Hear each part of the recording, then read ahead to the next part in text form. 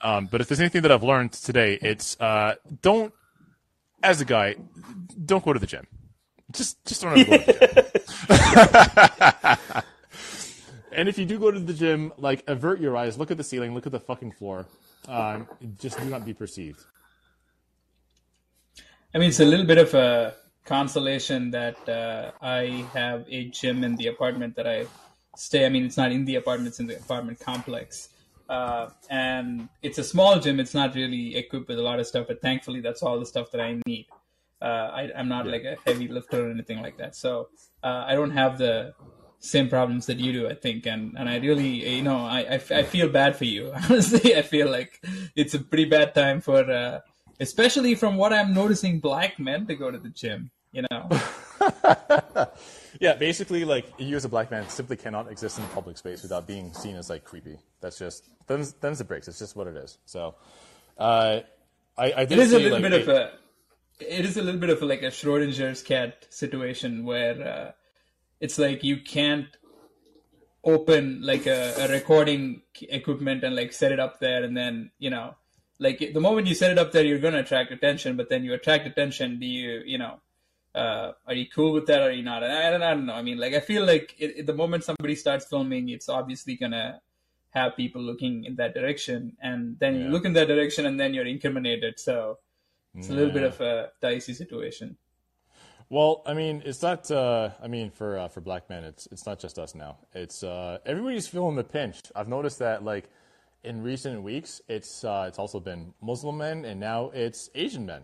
It's basically, if you're an Asian dude that has any problem with people like castigating Asian men as quote unquote white adjacent, or as just like inherently misogynistic, incels, violent, etc., then you're just an MR-Asian. Especially in the wake of the couple of mass shootings that took place in California. Basically, I mean, I say this only because Rennie was the one who pioneered it. But, you know, I say any nigga is every nigga, and it's starting to seem that way for Asian guys too. Like, any Asian dude is basically every Asian dude.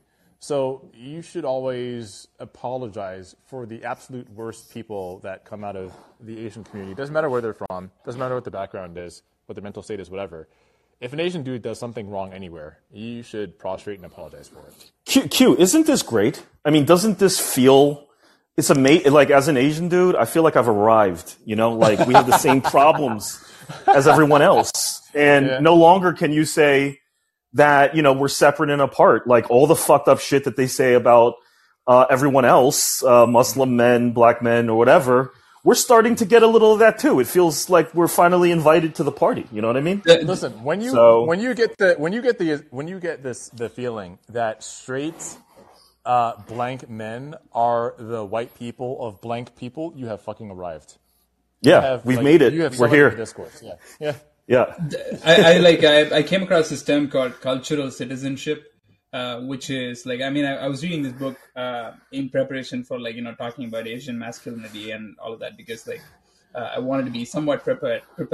And like there was this term that this person used called cultural citizenship, which is like something God. that in the past, like Afro-American people and like you know, city shattered by mass murder. It happened just beyond the doors.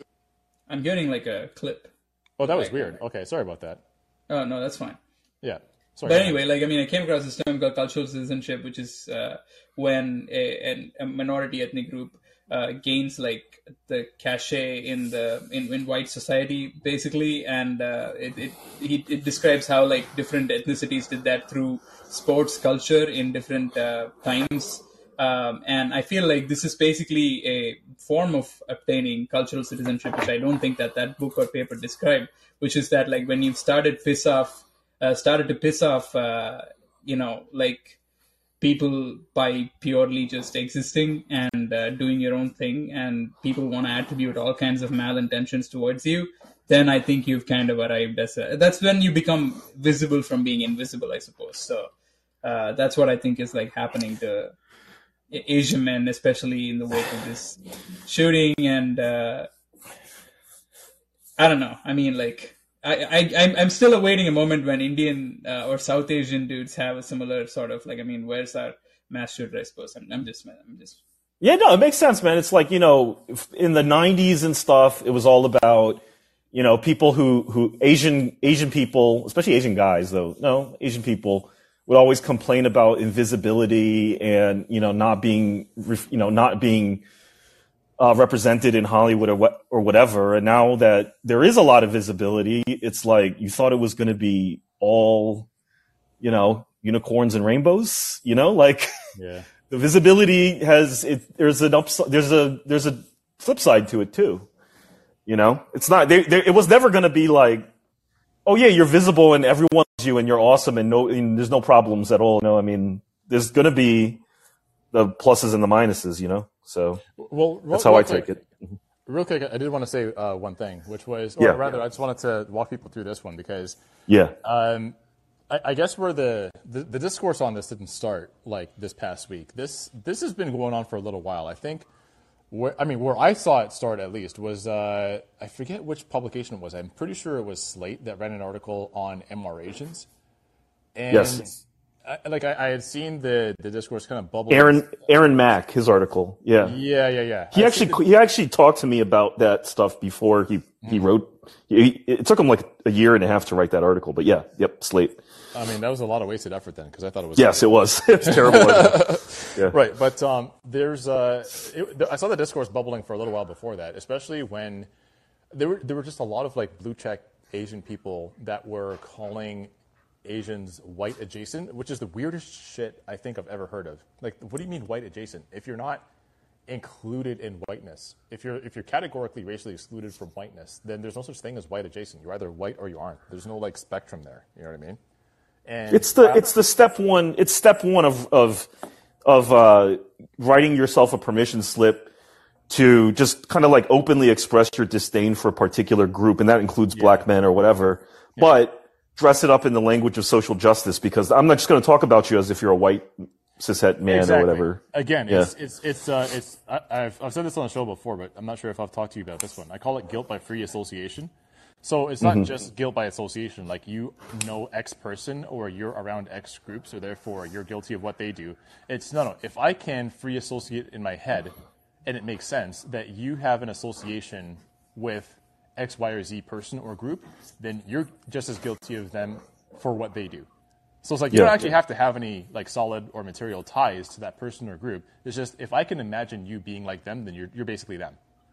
But it's like it's so fascinating that this time the mass shooting, especially after the mass shooting, you would imagine that like there would at least be some level of like wanting to get to the bottom of what the fuck was even going on. That there were like these really old dudes who perpetuated this thing, and it's not like the usual standard. Like, I mean, it's kind of funny that like Joe Biden responded to it by like wanting to increase the age limit of when you can purchase guns or something. So it's like he's trying to raise the age limit for 20 to 21 or something like that. And the guys who did the shooting were basically 60 plus.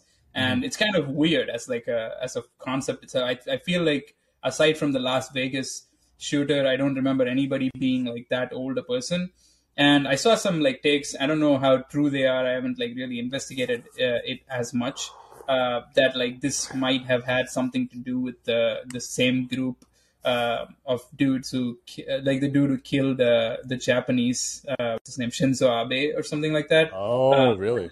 Something like that I saw, and that's why like I'm not 100% sure that I haven't investigated this to the extent that I should have before saying this, but I did see someone draw some comparisons. I can probably the only comparison I saw there was that they had similar haircuts.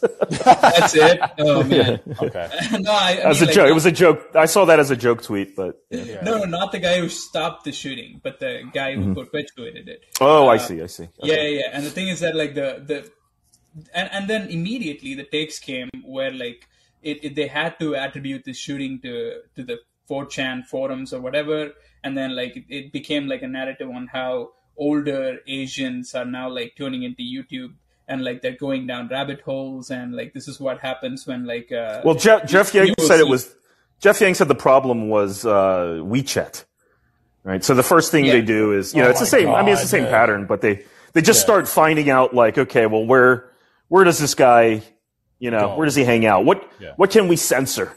WeChat. I did see a tweet. I did see and when I noted it, because I thought it was like fucking bizarre. The person blocks me immediately.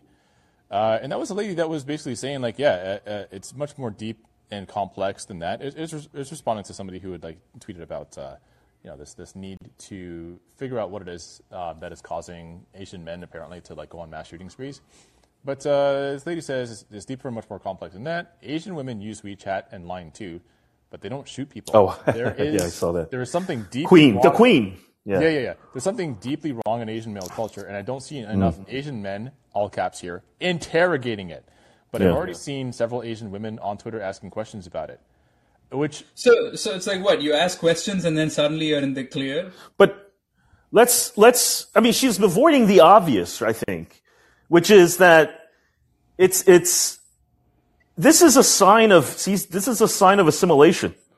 You see, Asian men are assimilating into mainstream American culture to such a degree that we are now engaging in American activities such as mass shootings. Like assimilation, that's my point is we talk about a lot of these things only in the positive, but we don't, this is a sure sign that Asians are becoming more American, is it not? But at the same time, you kind of have to, I can't believe I'm saying this, but like hand it to the fact that one of the earliest mass shootings was also perpetuated by an Asian. So in a kind of way, the assimilation didn't just begin. I'm sorry, I just thought that there was a joke there, but like it is pretty tragic. The Virginia you're talking about Sung-Hui Cho and he was one of the early ones. After Columbine, there was another one. OG. I don't know if there would be taking it too far, but. What I'm saying is, isn't it obvious? But what I'm saying is, isn't it the obvious thing here that Asian men are becoming like any other American man? And I don't know if there's a really racial component to what kind of man goes and shoots people up in a public place, but it seems to be a pretty inclusive group of people, all ages, all races, all creeds. The commonality is that we're American men. I felt like her tweet missed the point, which is that we should probably interrogate American men. I'd be down for that. Right, we should probably. Here's my question. Here's my question though, and I'm going to ask the question, but I think we should reel back just a little bit to make sure that everybody in the room who might be up to date on what we're talking about is made up to date. But I have to ask the question: if there's something up with Asian male culture that creates a predisposition towards violence, then why aren't you seeing mass shootings in Asian countries? Because they don't have guns, but you do see mass violence. You do see these, outbursts of crazy. There's occasionally like mass stabbings that you might hear in China every so often. They're pretty frequent. Yeah. And there's also I've heard of like mass stabbings. Well, not heard of. Like I've literally like seen the reporting of mass violence in Japan, but they're also not always men either. Oh, really? Okay. Yeah, I've actually. I don't know that I can make any sort of comparison and say, well, there's just as many Asian women that have committed acts of mass violence. But I will say that I have seen, at least with a certain degree, more reporting, more than I would say I've ever seen in the U.S., Canada, or Western countries. That Asian women have gone on spates of mass violence or spates of violence against children. So I don't know that there's really any sort of breakdown that you can create for any of this that you can categorize it as a strictly male problem. But how do you feel about, the idea that really most violence, when it comes down to it, is caused by the male of our species? If you look at serial killers, it's like virtually always men. Well, at least not necessarily true. Depends on what kind of serial killer, because serial killers that prey on, for example, elderly patients at hospitals, are by and large women. Like nurses who are serial killers are like disproportionately women. So it's not sure. It's not a matter of, like, I think it's just not a matter of the lack of equality. It's what type of violence is being committed. But I'm saying it's the lack of opportunity. I think dudes have more opportunity to. This is one area where I'm a bit more comfortable with the idea that there is an asymmetry here, and that I think there is an asymmetry. I just want to be clear that when we say things like all mass violence is predominantly perpetuated by men, I think it's a bit more complicated than that. It's the type of violence that tends to get sensationalized the most. But to say that the majority of mass violence is committed by men, I've got no problem with that. I think that's true also. I am as a man more scared of men than women. Yeah. Generally speaking. No, I agree with that. Yeah. There's always like the underlying threat of violence if a conversation or an argument goes sideways. That is absolutely true. Yeah. And I mean, so let's actually go to the bottom of that, right? And I mean, this is a consequence of what? Like, what is this something about the male, inherent biology itself that is doing this? Which is not. I don't particularly think that that's necessarily true. I don't think it has to do with the physicality of it alone. I think it has more to do with what is the hegemonic white version of masculinity, which is a form of and again, there's a reason why we laughed at the fact that now Asians are fully assimilated into American culture, because this involves a possession of firearms, a certain kind of attitude towards the firearms. It's not just having the firearm for your personal safety and stuff like that, but also actively flaunting it. And there's a tendency to basically it's a winner take all economy, and all of those things come into the picture when you're thinking about the kind of males who live especially in the United States, and the disproportionality of who gets to have how much money, who's making it, and all of that comes into the picture. So the kind of ideal that people are aspiring towards here is a form of aggressive masculinity, which is not exactly. I don't know if that's necessarily true of Asia. I don't know, Teen. What do you think? I think it's more true here. I don't know. Here's the thing, man. Is I don't really know. I don't really know much about Asia because I haven't really lived there. I visited. I'm Asian myself. My family's Chinese. They come from Taiwan, so I have some links there. But here's the thing, man. As an American, I always think of it generally as America kind of being the odd one out of the rest of the world. I don't, it's just too, I don't think, I find it more productive to wonder what is weird about America, versus the rest of the world virtually. Right. I mean, there are other places that are kind of similar to this, Canada, Australia, whatever.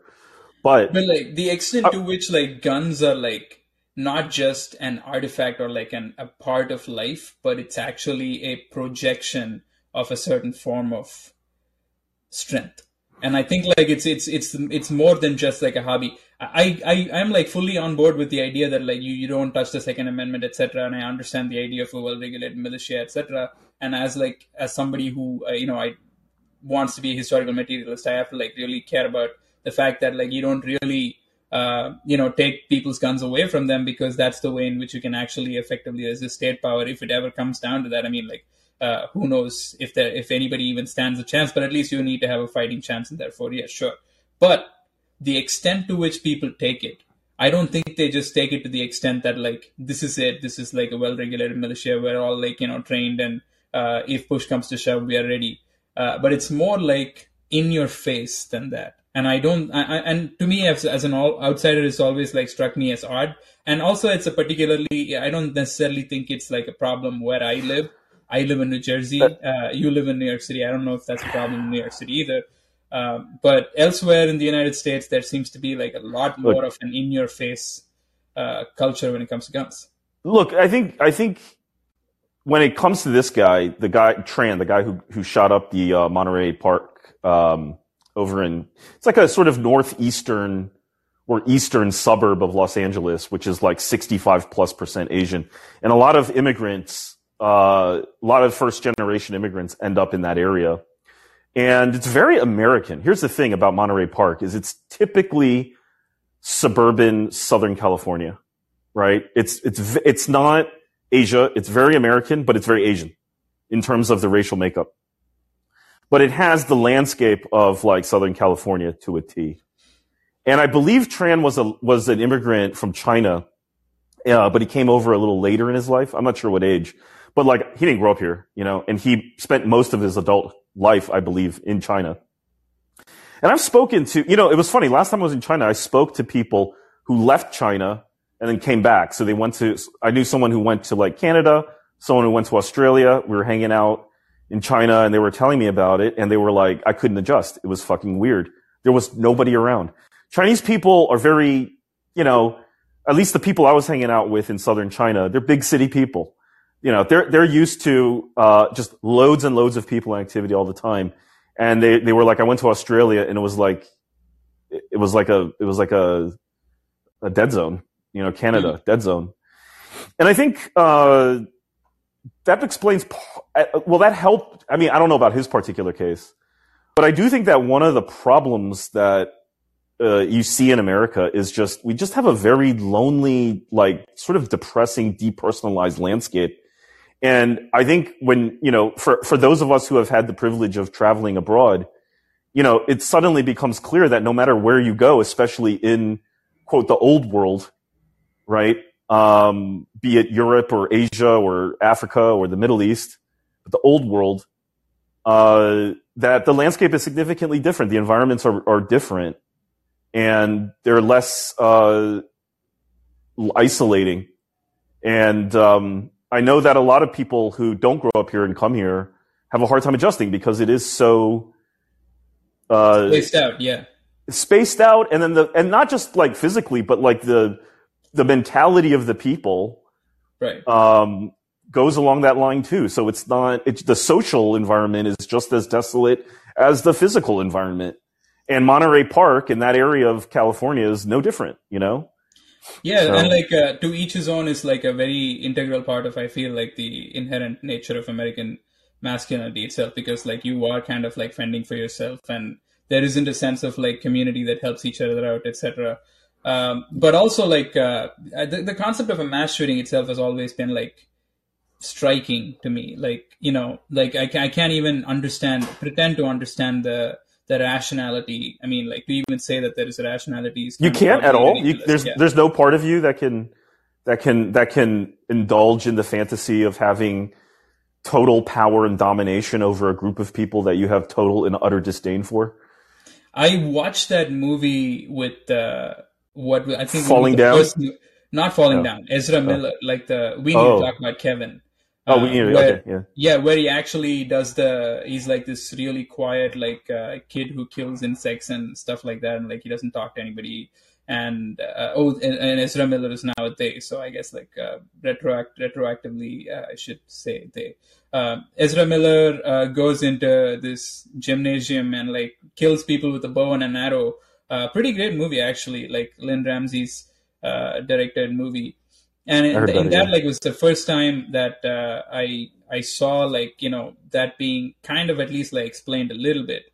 There was also interestingly another movie at the same time, like or slightly close to that, called Beautiful Boy, which I think is about an Asian mass shooter and like the parents who deal with it and stuff like that. And I actually don't remember that movie as vividly as We Need to Talk About Kevin. But I think like essentially to answer your question in a short way, I don't think I have had that fantasy. I might have had a fantasy like V for Vendetta or something like that, like be more like grand and like in the scheme of like, somebody had a tweet which was kind of cool, that like, all of these mass shooters who go in and take out these innocent, unassuming people, like why don't you go and like, target somebody who whatever. Like, I mean, I can't possibly say that because they thought that they couldn't say that because the tweet would get taken down, but something along the lines of like, why don't you, go find a billionaire or something. But essentially, yeah, I mean, I can't imagine doing that. Like, I mean, sometimes when you see people in the grocery store, don't you feel like a certain level of like just pure empathy, or sympathy just by seeing somebody's face? You kind of know what they're going through. I think that's not really what they're doing. I mean, they seem to be targeting specific communities, and I think like one of the most honest mass shooting movies ever made is probably Carrie. Where you show, I think this notion, like, I don't know if it's a Christian principle or whatever, this concept of love your enemy, which is not to love your enemy, but to understand what motivates them. I think that's really missing in a lot of what we're talking about with this mass violence. Like in Uvalde, probably the thing that you can't do ever is to try and empathize with the killer. because you're supposed to sit back and say, what an unspeakable horror. I don't understand. I'm at a total loss. Well, that might be the reason why we keep perpetuating it, is because we refuse to think really what was going on? What were they thinking? And, there were some details about we do it to the extent that we come to the easy answers, and usually it revolves around, it's a narrative that is, I want to say, since the Parkland massacre, I think that's kind of where this started, and I think also Nicholas Cruz really pushed this one along as well. But I think they started with the Parkland massacre, which is to say, was that the same? Was it Nicholas Cruz, the Parkland shooter? No. No. Oh. That was I forget the kid with the bowl cut, but I forget his name. But Parkland is Florida? No, that's the different one. Parkland is Florida. Yeah. Okay. Yeah. Florida also had the Pulse nightclub. Two separate things. Right. Pulse nightclub didn't have the same element to it because it was a gay nightclub shooting, and it was I'm pretty sure the perpetrator was also closeted. But Parkland was Nicholas Cruz, by the way. Yeah. Okay. No, you're right. One of the same. No, I was thinking of a different one. That was the one that was. Anyway, it'll come back to me. There are so many fucking mass shootings in the States. It's hard. Yeah, it's crazy, isn't it? I know, but it starts with, or there was a narrative that started that it's always a guy who is lonely, and they will immediately attribute it to incels, regardless of whether or not this description fits. That they're lonely, they're incels, and they're misogynists. They hate women. That's why they take their violence out on everybody. I think Elliot Rodger really pushed that one along as well. Like, that kind of solidified it, because Elliot Rodger was, like, undisputably an incel. But there's this idea that they're lonely, oftentimes they're gamers, they hang out on 4chan, and they hate women, and this is why. And we should never investigate any further. That's simply what it is. And there's just no way that you can look at the two shootings that happened in California recently and pin them into that same mold. It doesn't really correct. You couldn't say that about the Las Vegas shooter either, because he had some plans and stuff like that, and he went and did it. Apparently, there's almost no way that you can convince me that one wasn't an op. Like that had like the reek of a 3-letter agency all over it. But we won't get into that. Dean, you were gonna say something. Yeah. Well, here, okay. Real quick though, I think we should really recap those two shootings in California, if you don't mind taking us through that, team, because I think it's really important both to set the context and then contextualize the discussion that came out of it. I don't know. I actually don't know much of the facts. I know that the shooter was in his. There was two. There was one in Monterey Park, like I said, which is it's like an Asian suburban enclave in Southern California. Yeah. And the shooter was a recent. Sandy Hook. El Prieto just brought this one up for me. I got Sandy Hook and Parkland mixed up. Yeah. Okay, yeah, Sandy Hook. Yeah, I mean, I don't know much about. I pretty much know about what probably anyone who's seen it in the news knows, which is that the guy's in his 60s or whatever, single bachelor. Mm-hmm. I think he had an ex-wife, but from a long time ago. And he showed up to this Chinese, it was the Lunar New Year, right? Chinese New Year, whatever you want to call it.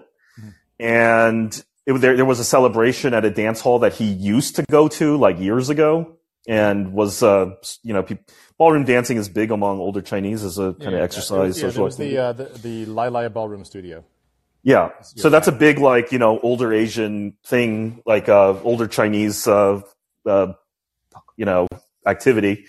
And so they had they were having their Chinese New Year party there, and then he showed up with, I think a MAC-10 with a suppressor, and shot a whole suppressor too. Holy shit! It seemed like it. Yeah, it was a MAC-10 with like this long weird suppressor thing on it. Because insurance is not legal. Yeah.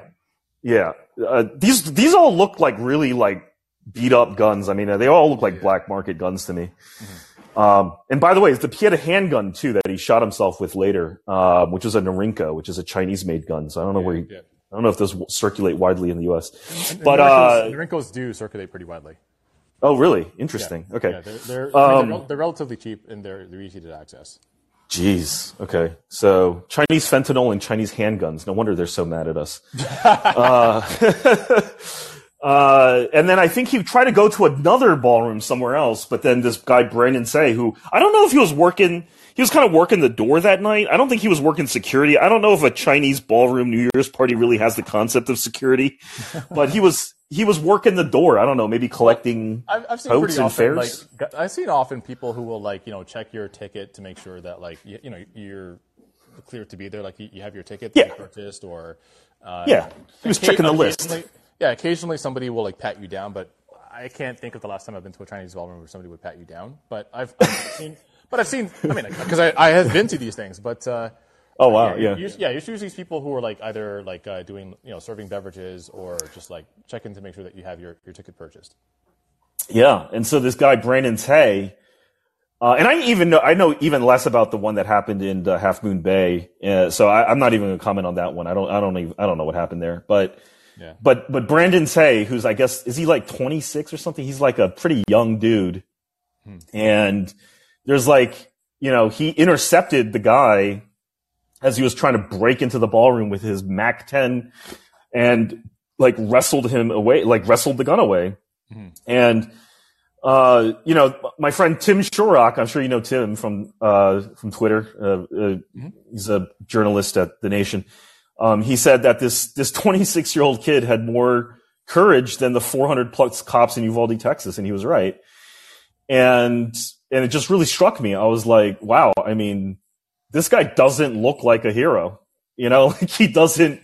Think about it. He's like this 26-year-old Chinese American dude with, like, with frankly, like, a schlubby appearance. I'm not insulting him. I actually say that because I was like, man, I kind of look like him, like his overall demeanor and appearance and that stubby facial hair or whatever, 3 years of COVID and work from home and all this stuff. I kind of look like that, this sort of schlubby guy. And he just disarms this guy.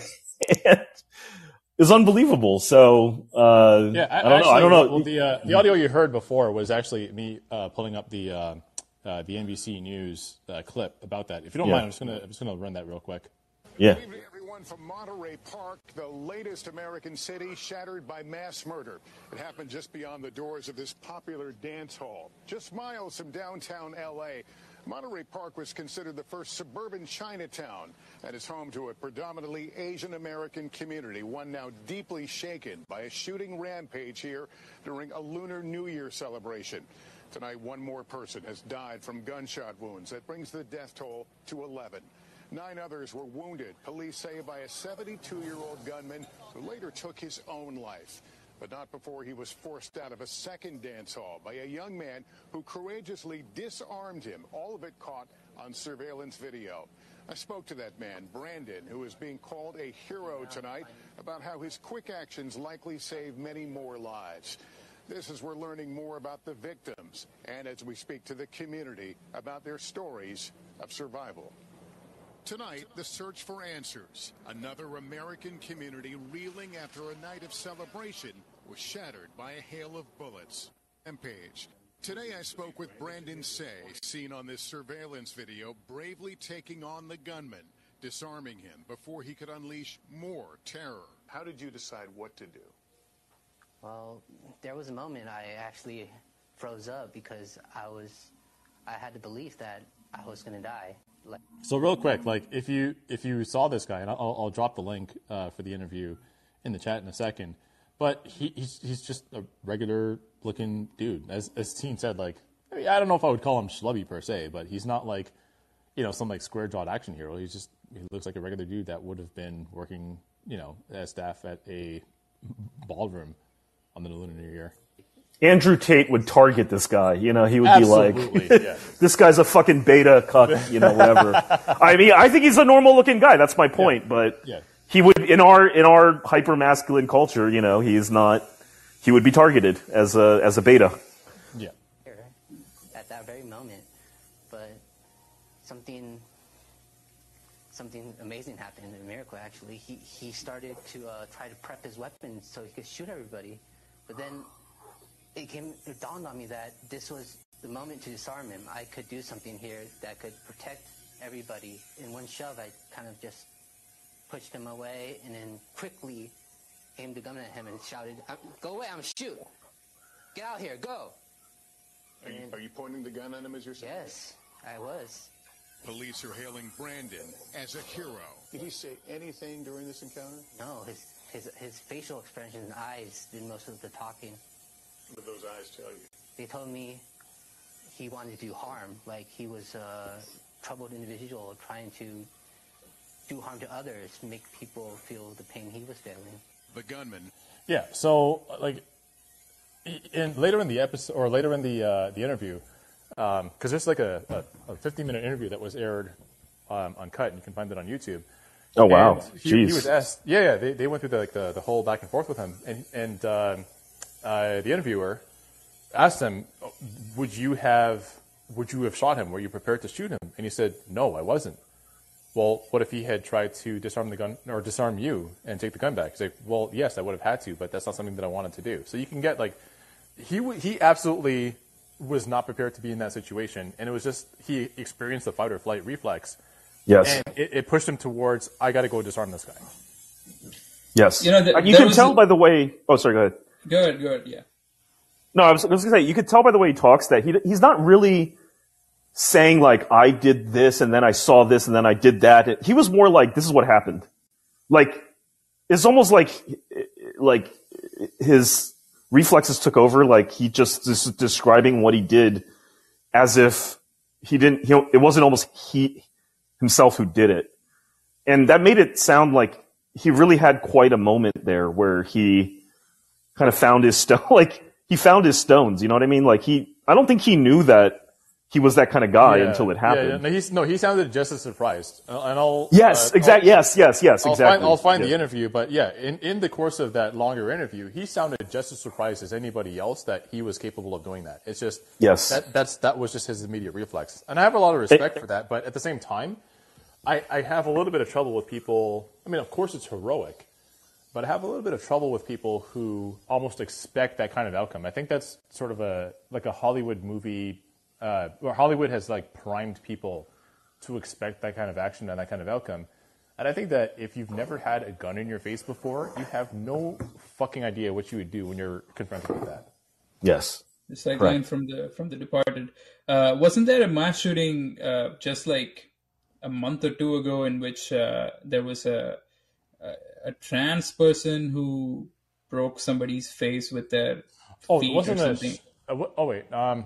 Not that I saw. I did see an incident that happened, and this like the footage is still circulating on Twitter, so I have no idea when it exactly happened. But there was a very disturbed trans woman that took an axe to a guy's skull in a convenience store. But that's the only one that I can think of off the top of my head. There's a great movie. Well, it's a good movie called Force Majeure. Mm-hmm. And the premise is it's a family that goes on vacation to like France to go skiing. And they're sitting on the deck of this ski chalet. And all of a sudden there's a huge avalanche. And it's coming right for the chalet, and people are sitting there eating lunch. And they don't know what to do. And the guy totally fucking loses his shit. And he just runs away. Leaves his family, Leaves his family there. Yeah. And of course, the avalanche kind of peters out and it never actually reaches the chalet. And it's about the sort of aftermath of like them having had that fight or flight moment and realizing that her husband and the father of the children was actually he was a flight guy. He was like, peace, I'm out. I'm gonna start another family. Yeah. Was cool, but I got to take care of my own, and I just thought that it was like the antipode to the Twitter question. If your house caught on fire, would you save your child or save your husband? And a bunch of women were saying they would save their husband. People were like, what the fuck is wrong? What? So this guy, it was the opposite scenario. He just went and saved himself. But yes, I'll say that I'm not going to toot my own horn here, but I do know that my instinct is more on the protective side. And here's how I found this out. I was one day I was playing with one of my daughters, and I tripped over the corner of my bed, and she was in my arms because we were sort of like wrestling. Like I picked her up, and I was like spinning her around and stuff. I tripped on the corner of my bed. I was like, oh shit. And I don't even remember thinking this. I just remember like coming to on the ground. Like, not like I lost consciousness. It's more like I had no idea what happened between me tripping and me being on the ground. But I had somehow twisted my body in midair to take the brunt of the fall on my back, and I was like cradling her in my arms. I was like, oh, that's what kind of guy I am. That's cool. Nice, as opposed to using her to break your fall. Good. Those are the two possible outcomes.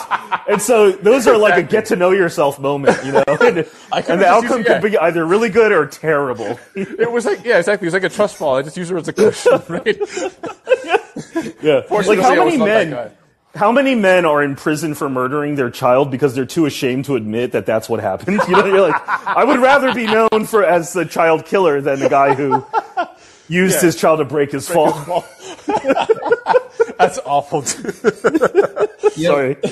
Speaking of like protective dads, El Prieto has like the answer to what I was talking about. It's a mass shooting in Colorado, but it wasn't a trans person, but like a dad that was supporting the community who actually, again, unarmed, but stopped. He was a veteran and stopped the mass shooter. Oh, right. Yeah, the shooting at the Colorado nightclub. Yeah. Mm-hmm. Yeah, he had like... that just happened. Grabbed the gun. Yeah. It just faded out of our consciousness already. Yeah, the guy at the... he was at the nightclub with his daughter. And his daughter was trans.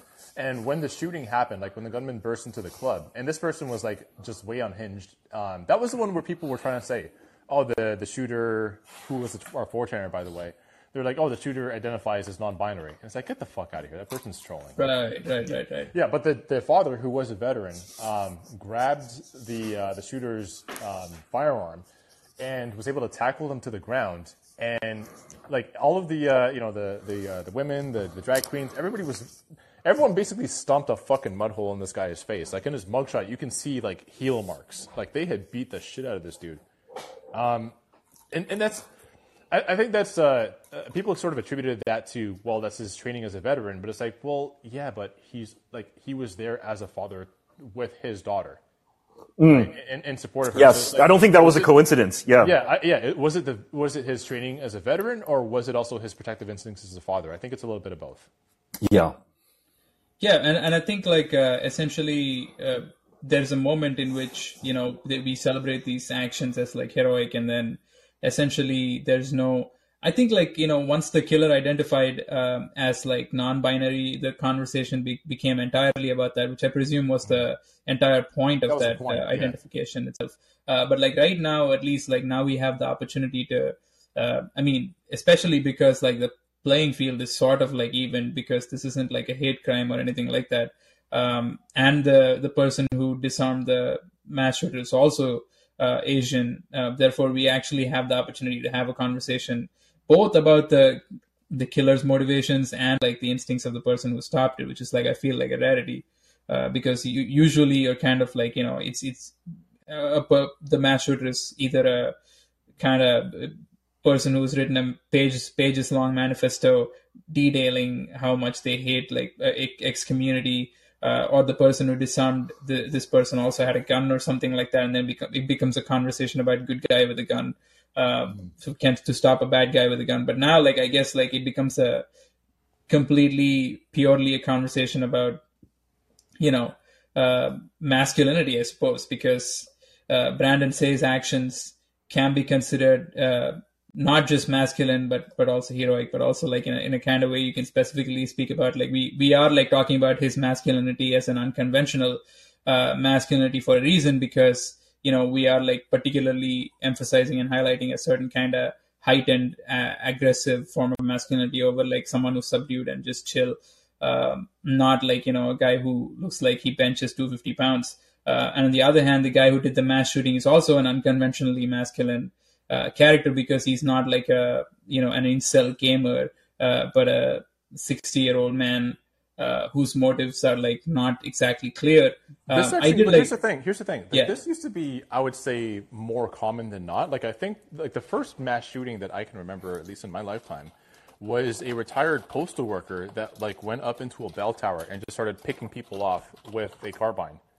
That like anytime that like a mass shooting had taken place, it was older, like I don't know if they would say like lonely, but oftentimes they were described as being like mentally off. Like those kinds of people were the face of mass shooting.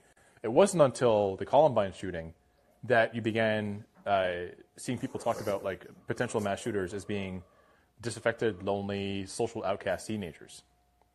Prior to that, and I'm not sure how old everybody in the audience is here, but prior to that, like I don't remember any sort of conversation about teenagers being the face of mass shootings. The only time that came up in the public discourse was in that movie, or after the release of the movie Basketball Diaries with Leonardo DiCaprio, and there's a scene where he like bursts into, and this is a dream that he had, but there's a scene where he bursts into his classroom with an automatic rifle and starts shooting people.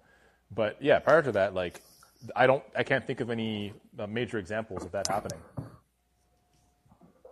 Yeah, there was do you remember there was like this, not many people remember this, but there was like these two dudes, this was interesting because it was two dudes, and they showed up in LA fucking Heat style, robbed the bank, and went full fucking heat against the LA cops. Oh, shit. Do you remember this? No, I don't. And they were like armored and shit.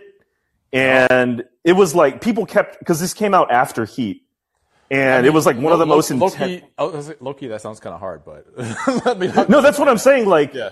You know, you wonder, sometimes when I think about that one, I'm like, how come they never, well, or how come they never pull a Terminator where they go into, you know, a fucking like precinct and just, yeah. Why don't they ever do that? Like, why don't they ever go hard like a 80s or 90s action movie, you know, where they always end up shooting fucking, you know, they really find very vulnerable, sort of defenseless people. They never like, yo, I'm going to battle it out with the cops. The Buffalo shooter, like that was in his manifesto when he said that, you know, he's going to the top supermarket in Buffalo.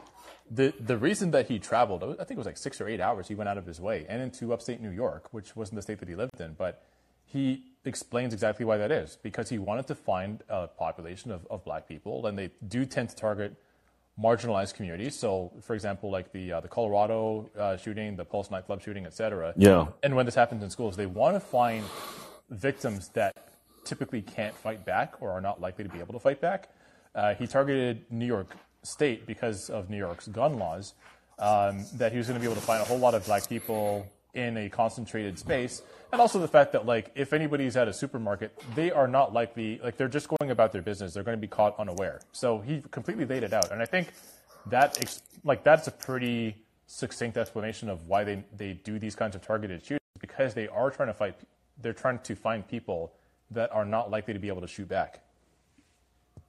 Yeah, I mean, they make those two guys, those bank robbers, look like fucking badasses in comparison, because they were like, you know, we're going to go hold up a bank and then go fight cops. Yeah. You know? And then they literally went down, like they both got killed in the streets of LA, you know, fighting cops. But that was like the only incident I can remember ever there's also of something like that happening. Christopher Dorner, peace be upon him. That's one of the only other few examples that I can think of. But and for the most part, like people, I don't know that people have a death urge against police. I think people sort of see police, and also, you know, where it comes to, for example, like government agencies or like any other place where power is concentrated, either the power of violence or the power of like bureaucracy. I think, well, there's one example which I'm going to come back to in a second, but I think people kind of see that as simply existing but not part of the social milieu. It's there, but it's not tangible. So when they see other people, like people end up being the victims because they see other people as the problem. But the power structures that organize our lives in such a way that they end up, if you want to say that they fall through the cracks or cause their disaffection and alienation or whatever, they see that as like not the issue. The issue is how other people treat them. The one example I was going to say that, you know, you could say that this is somebody actually going towards the power structure was this was just probably close to 10 years ago now. I think it was, I'm pretty sure it was 2014, where a shooter had broken into the Parliament building. He actually ended up killing one of the military guards outside of the Parliament building in Ottawa. and he broke into Parliament. The literal Prime Minister of Canada, he, like, hid in a broom closet with a broken broom, prepared to use it if he got found. And he was killed by the Sergeant at Arms in Parliament, who is actually armed. So that's probably the one example that I can think of, and the other obvious one is, the assassination of Prime Minister Shinzo Abe. But you're right; you don't really see people targeting power. Q, you know why those guys? Those two guys, the L.A. robbers.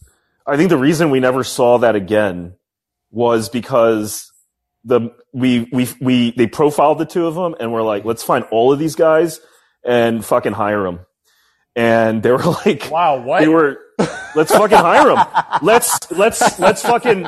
Eric Prince was like, okay, let's find every one of these motherfuckers in America and put them in a fucking uniform. And probably all of those guys are probably in Ukraine right now. Yeah. So I was gonna say, send them off to Fallujah, and now they're in Ukraine. You're right. True action junkies. You know what I mean? Like, they were like, no, we can't put those guys in prison. We need those motherfuckers. Yeah, there was a couple of those thugs working for a security company that went. I think it was like 2 years ago. They went to Venezuela to try and foment a coup. And they ended up getting hemmed up by a couple of. Yes, I remember those guys. Yeah. How tight on the ground. One of them actually pissed himself waiting for the police to come and pick them up. But yeah, I think you're right. I think that might be a good explanation. Yeah. I mean, it's like a last gasp effort for them to, have like some kind of gratification because they feel like their life's like not going according to plan or whatever, and then there's just this one showdown, and then it's got to be fulfilling because if you're going up against a cop, then it's likely, as you pointed out, that like it's going to go down too quickly. So you kind of want like a certain level of count or body count or whatever, and then that's kind of. I wonder, like, if they actually have that as a target, like if every mass shooter who plans to they generally do. Like if you read Anders Breivik's manifesto, and I know a lot of people say like you shouldn't read the manifestos of mass shooters. I actually think you should because, again, like as Teen said before, you want, like, this happens so frequently that you want to understand what it is that is driving them, and not just what they're saying at face value, but what is the subtext to what they're saying. Like I don't know that there's any other element of criminology where people are completely discouraged from trying to understand the motives of somebody who commits a violent crime, right? Like, we have an entire academic field dedicated to trying to figure out what these motives are, what are the psychological breaks that they experience that moves them in this direction. But when it comes to mass shooters, we're just told, shut up and don't think about it. The experts will take care of this one. Because if you read their manifestos or you read their writing or you listen to what they're saying, then you too may be poisoned by their words. And it's like, that's just not how human psychology works. I can watch any number of violent movies. I can read I can listen to any number of true crime podcasts, read any number of books about serial killers, and I'm not going to be a serial killer. Like, it doesn't work that way. So it's weird how people will say, like, movies and TV shows and video games are not to blame for violence. It's actually deeper than that. But when it comes to reading material that's made by mass shooters, all of a sudden that logic flips on its head and it's like, no, this will poison your mind and push you in that direction, so you should never read it. And I think what it comes down to is that people don't really want to understand the causes because it's very easy to seem virtuous by denouncing them in the harshest possible terms and never trying to understand what causes this. Yeah. That brings me back a little bit to the Uvalde, because there was they interviewed this girl, I think, who went to school and knew the kid, and she said there was she remembered an exchange that he had with a bigger kid at the basketball courts where they got into a fight and he got his ass beat up. The killer did, because he said that all you guys want to do is join the military, so you can go overseas to kill people. That's what the killer said. And in fact, that school, being sort of like a border town, on the Mexican border, apparently it's like a recruiting hotspot for the U.S. military. So just from that alone, you could start to maybe piece together, like, this kid might have been like a little bit of like a peacenik kind of kid, and he wasn't really fitting into the culture, which is a very apparently a pretty like militaristic kind of place, because everyone did want to join the military. That was the sort of goal. They never talked about that, of course, because you're not allowed to, because I think a lot of people, if they heard about that, there might be a spark of sympathy. Yeah, thanks. But you can't talk about that. But yeah, he was bullied, I think, a lot, at least from that what she was describing. Look, I'm not trying to justify what he did, but I'm just saying that if people were really serious about getting to the bottom of why people do that, well, that's what one of his own classmates was saying. Was that I saw him getting bullied viciously, and it was because they had a fight because he accused the other kid of just wanting to go join the military so he could kill people. And that clarified the event more. It made more sense to me. And like you said, that it's scary. It's scary to have something like that make sense in any way. So we're supposed to keep it a mystery. We're supposed to keep it like, my God, what sort of unspeakable, incomprehensible evil has visited our country? Well, I'm like, okay, I think we're just closing our sort of a blind eye to it. Yeah, that's what kind of country that you are. Like, it's not. With the frequency that mass shootings happen in the U.S., you can't say that this is, unspeakable. It is unthinkable. No, this is just part of your social fabric now, whether you want to admit that or not. And to me, the question is, okay, so what is causing this? Because if you don't want to get to what's causing it and you want to deliver pat answers, then you can never solve the problem. Without analysis, you can never come to a solution. But the part that I guess has been perplexing me for the last few days is now people are trying to tie Asian culture somehow into what it is that creates Asian mass shooters. And I'm thinking well, there's almost nothing more American right now than mass shooting, whether it's happening on your soil or overseas. Whether it's somebody who purchased a Saturday Night Special or was able to purchase the gun legally, got handed a gun by a friend, or somebody who puts on a uniform and goes to Afghanistan or Fallujah or wherever. Shooting people indiscriminately is woven into the fabric of American society. So it's strange to me how somehow Asian culture is to blame when it's Asian men who commit mass shootings.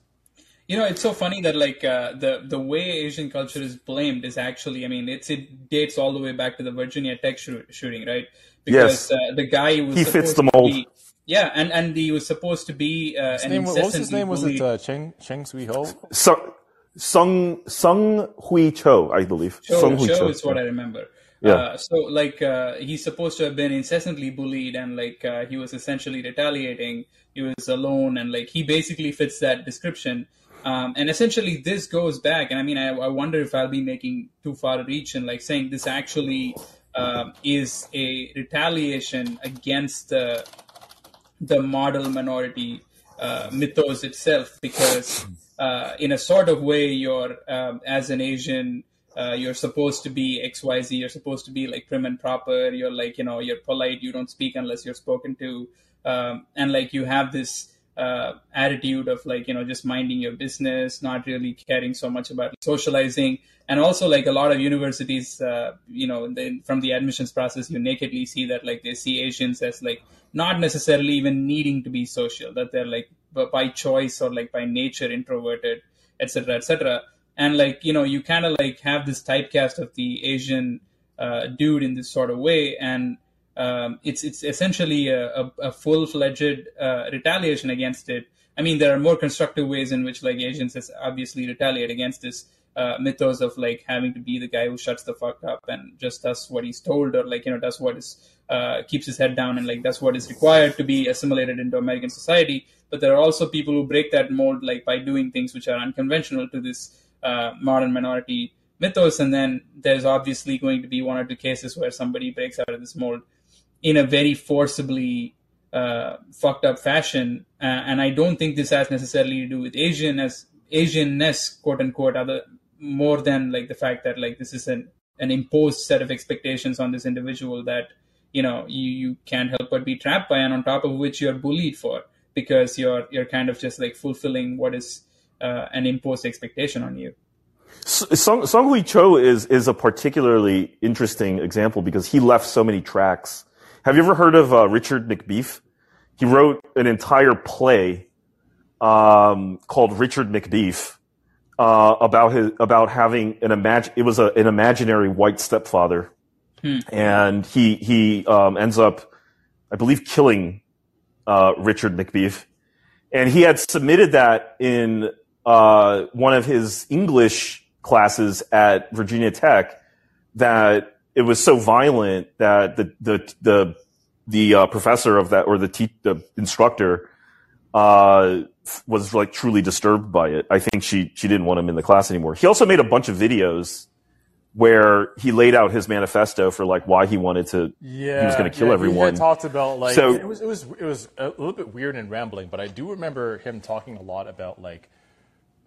I mean, right now we probably would call it bourgeois culture, but he would just talk about like like rich kids at the school and how like they like drive expensive cars and buy expensive clothing and so forth. And so it seemed like what's it? And Wesley Yang, Wes Yang, that name, the writer. Yeah. He wrote an excellent article, or a very long form article called "The Face of Sung Hui Cho."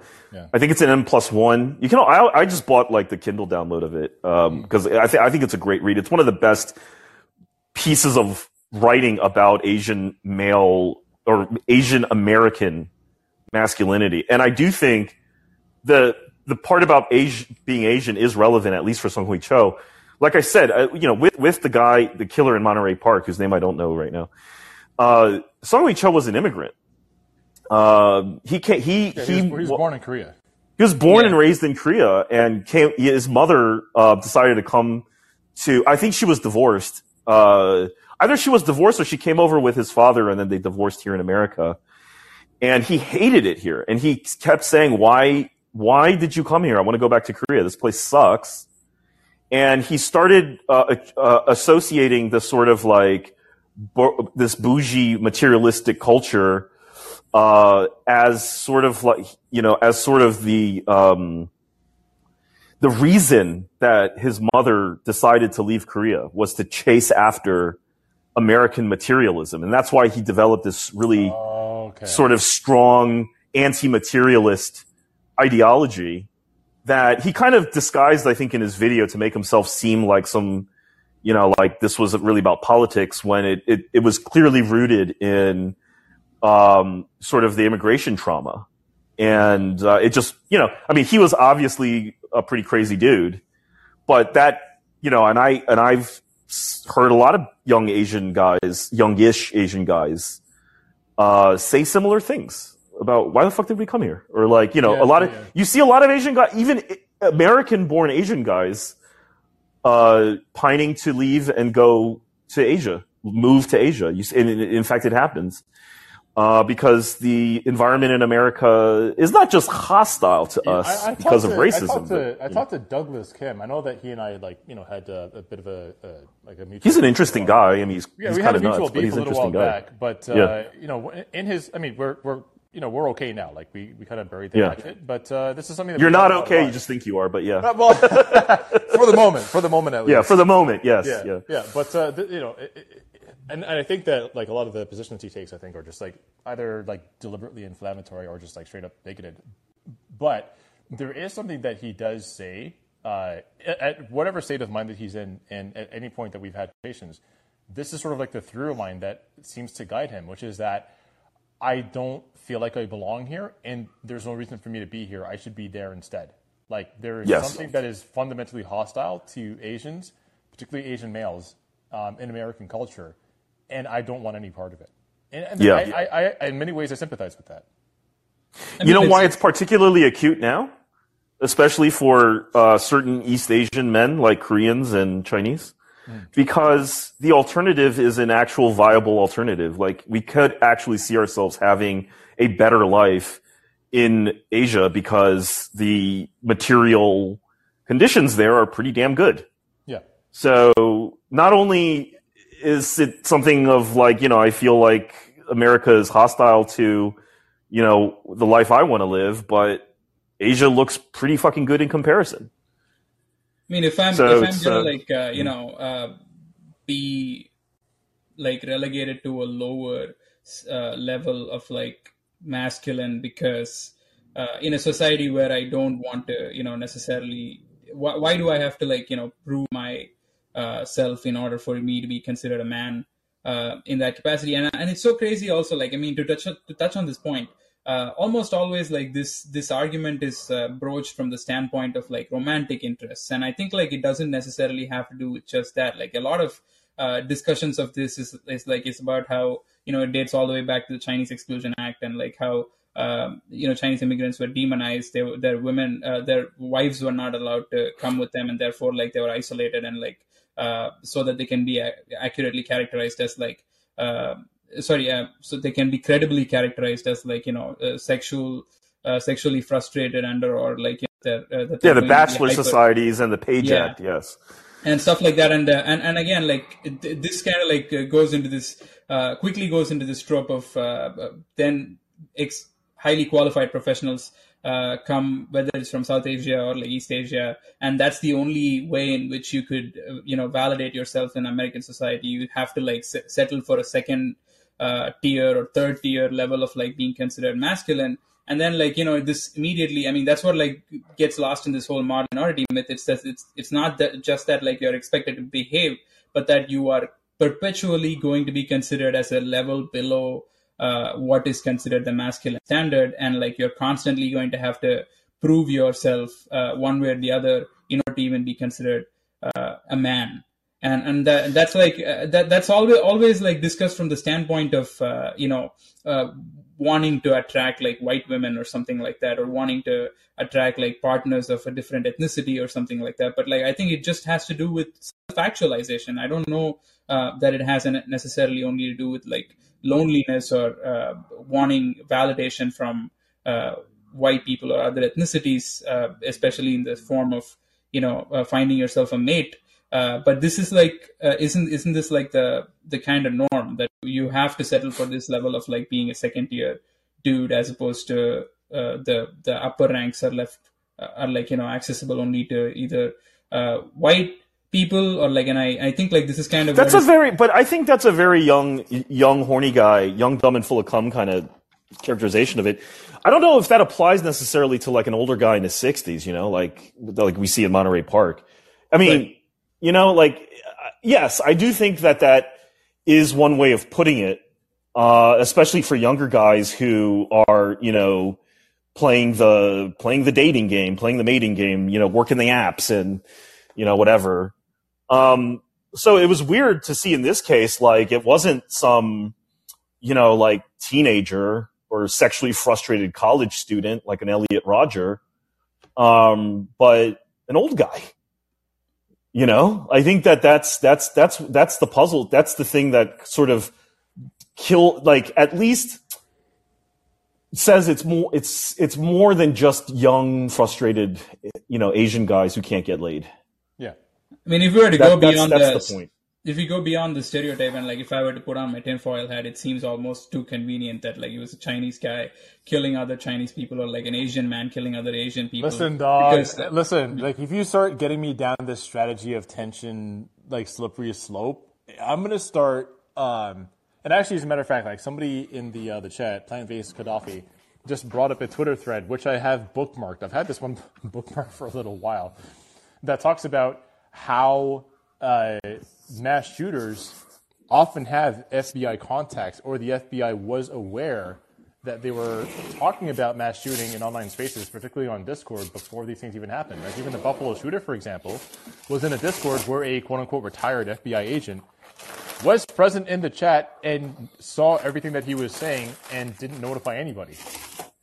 I mean, what's with all this like Stop Asian Hate stuff and like gaining traction, and there's a genuine kind of paranoia among, rightly so, among Asian people that like there's that they're not welcome, etc. And then like suddenly you see two shootings where both the perpetrators and the victims are Asian, and now it seems like it's not just like American ethnicities that are like, or whatever, like it's not just like white dude killing Asians, or the black people having like incidents with Asians, but now Asians are killing Asians as well. Therefore, everything is now like neutralized and the slate is wiped clean. Yeah, I'm giving this one a solid like 3 to 4 weeks before all the information comes out on these two shooters, both the shooter in Monterey and the one at Half Moon Bay. That one actually, Teen, I know you said you didn't really know much about that one, but that one took place on a farm. Yeah. The shooter visited the farm and started shooting employees, which again. Yeah, there's a lot of Chinese farm workers in California, and a lot of them work on. I don't know if that was just like a regular food farm, but I know there's a lot of. My friend was telling me there's actually a lot of Chinese, older Chinese farm workers who can't really get paid much in China anymore, so they come here and work on grow farms. I don't know if you recall, there's a guy, he was just arrested in Florida recently. He killed like 4 or 5 guys in Oklahoma execution style. Had him bound up and executed 4 or 5. It was all Chinese on Chinese crime. And, it was at a marijuana grow farm in Oklahoma. Yeah.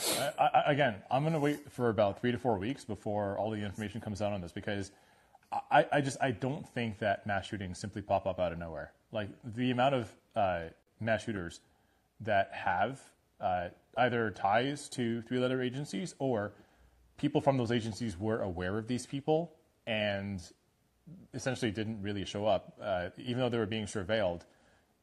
These shootings happened to begin with. I don't know.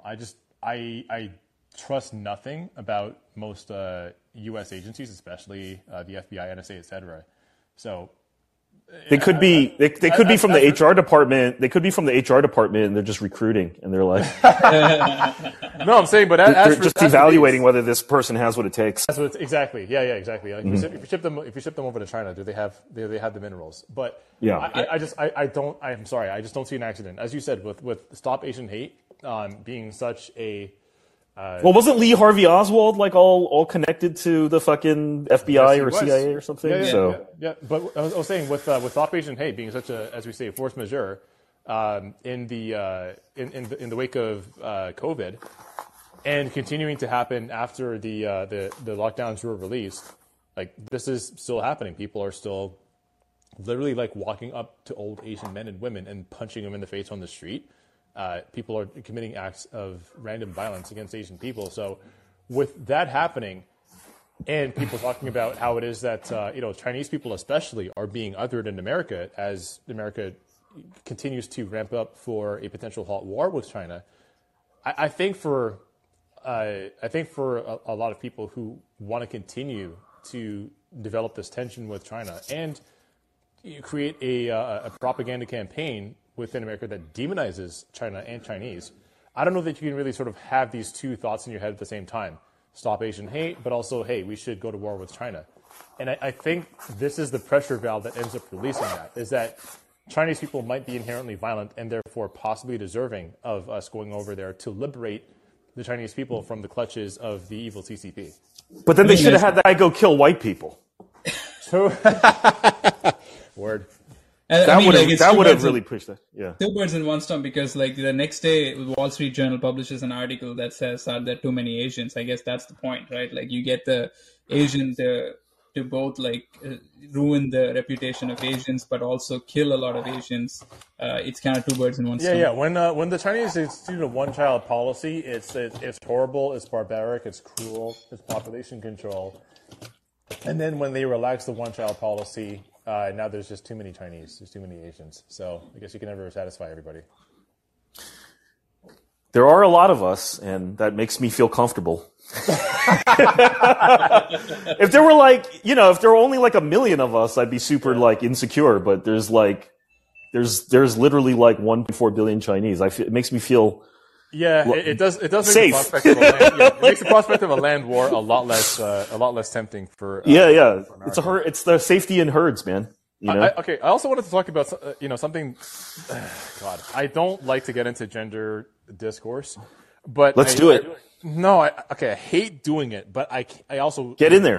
I would be remiss if I didn't mention that after the Atlanta shooting, which did not involve any Asian guys whatsoever, it was a white dude that went into went into spas and massage shops. Yeah, killed a bunch of. He was upset because they said that those Asian ladies had addicted him to their sexual services, and he couldn't concentrate. So why the fuck were Asian guys in that conversation at all? Like, why were they dragged into that conversation? I think it was. Were we? What did they say about us? I remember there being like a very brief discourse that It was the other one. It was. Hold on, It was, it got squashed almost immediately. No. There was a discourse that went something to the effect of like that. This is also the fault of Asians, and they need to interrogate how it is that their ideology is very similar, if not the same, as the type of guy that would go into a massage shop and shoot people. Yeah. Okay, but what's the connection? Like what? I don't know what, I mean, here's the thing. I don't know what the connection but even if it's a shitty connection, what did they say, or did they just say that and not offer any connection? They're both assholes. There was no connection offered. It's that Asian guys are just like this guy. Like I said, guilt by free association. You get the feeling with a lot of some of these people, like including that tweet by Queen about how the one about Asian male culture. You get the feeling like they don't really mean Asian male culture. They mean like this Korean dude that they dated. They're really talking about that. They're talking about Kevin Nguyen. Well, I mean, I do always believe that whenever you have people that will drag an entire demographic, and this isn't just like, it's not just women that do this. Like men do this just as frequently, if not more. Like I see like black men talk about this with black women and talk about black women as if like they're like an enemy to the race or something. I see this shit happen all the time, and that's that they're reading their own experiences into a specific story as if that story describes everybody. Yeah. So it's like, so we have to, we have to form a circle of protection around Asian women. And by Asian women, I mean me, from these horrendous, like, incel Asian guys. This happened significantly after the actual horrific stabbing death of the woman who lived in New York City. And right after that, was that Lee or no? Christina. No, sorry. Christina Yuna Lee. Yes, Christina Yuna Lee. Yeah. So at that time, like I saw nothing but like among all the Asian people that I follow, at least like East Asian people, like including Keen, I saw nothing but like the utter like extreme protectiveness and like just concern all over, all across the board. And like for some reason, the kind of like articles and like the whatever, like the Twitterati basically came out and said something about Asian communities have to examine their anti-blackness or something like that. And like this seems to be like also a common trope every time like there's some kind of victimization of any kind of like elderly Asian or whatever. Immediately it becomes like a critique of like that's because of Asian anti-blackness, etc., etc. And it's almost always like, and again, like this brings us back to the question of it's like the moral minority stuff and all of that. Like it's almost always like everything has to be inward looking. There is no point where like you get to point at anything. Like it doesn't have to be an individual, it doesn't have to be a community, it doesn't have to be a structure or an institution and say that's what's fucked up. It's always got to be like, okay, I've got to be the one who like looks inward and changes. Otherwise, like, the society will never improve. Teen, I fucking found it. Here we go. With the recent anti-Asian attacks in Atlanta, I hope Emiratians realize they've been playing a role in parroting reactionary, misogynist, and borderline white supremacist talking points under the guise of being pro-Asian. For too long, subreddits like Our Asian Identity have been spaces for these people to dox and harass other Asians, more specifically Asian women. It's time to wake the fuck up. Yeah, that was one of many. Yeah, okay. That sounds like par for the course, sure. Yeah. But why the fuck is it always inward looking though? Like because I think that this stuff, here's the thing is like it's bait, and the more I do see a lot of guys, and when I used to get upset about this stuff because I'm like, you can't be fucking serious here, and then I realized the answer is, oh yeah, I'm right. They can't be fucking serious. They're not serious. They're not making a serious argument. They're baiting people into, they're trying to use these inflammatory events to try and steer the conversation and the action towards the thing that they really want to talk about, which is how they got hurt by someone in the community. They got hurt by an Asian guy. Something happened. Look, it's not, a lot of this stuff comes down to the interpersonal. I did remember like I had a bad breakup with the girl once and it was probably my fault. And she told me straight up, like she threatened me. She was like, I'm going to go date a white guy. Like, this kind of thing. not that I care. It's just that there is a deep interpersonal aspect to a lot of this stuff, where you really get the sense that the Queen girl is really, she's saying like, we need to interrogate that guy Kevin that I expected more from because he was an Asian guy, but he treated me like dog shit. Maybe he did. I don't know. Okay. And you see what I'm saying? I think. I don't know. I'm not saying this is. I understand, but I don't Okay, I understand the reasoning. Yeah. I don't understand why this is a political conversation that people feel is urgent to have. Because there's no other time that they can have it, I think. Because this is the moment in which like an Asian themed thing is in the news, so they have to get out all of their Asian related takes, because at any other point, like, being Asian is not really relevant to the zeitgeist. Like, otherwise you gotta wait until like Simu Liu stars in another Yes, movie. Exactly. Yeah, any time. And by the way, that motherfucker doesn't return my DMs anymore. God damn it. No, because I used to talk to him semi-frequently back when he was like a local Canadian celebrity. When he was on that great show. At least it was great for a while. Kim's Convenience. Yeah, I love that show. Yeah. When he was more local to Toronto, like he did talk to cool. Like Toronto-related political people. He did talk about like his experiences being sort of like profiled or having people like say out-of-pocket shit to him as an Asian guy in Toronto. But ever since he went Hollywood, he don't return DMs no more. So, Seymour, if you're listening to this, get at him, motherfucker. Can I just tell you how fucking perfect and ironic that whole quest for media rep in Hollywood is that, right? Like, so all we ever talk about is how Asian men are asexual or, otherwise dickless in the movies.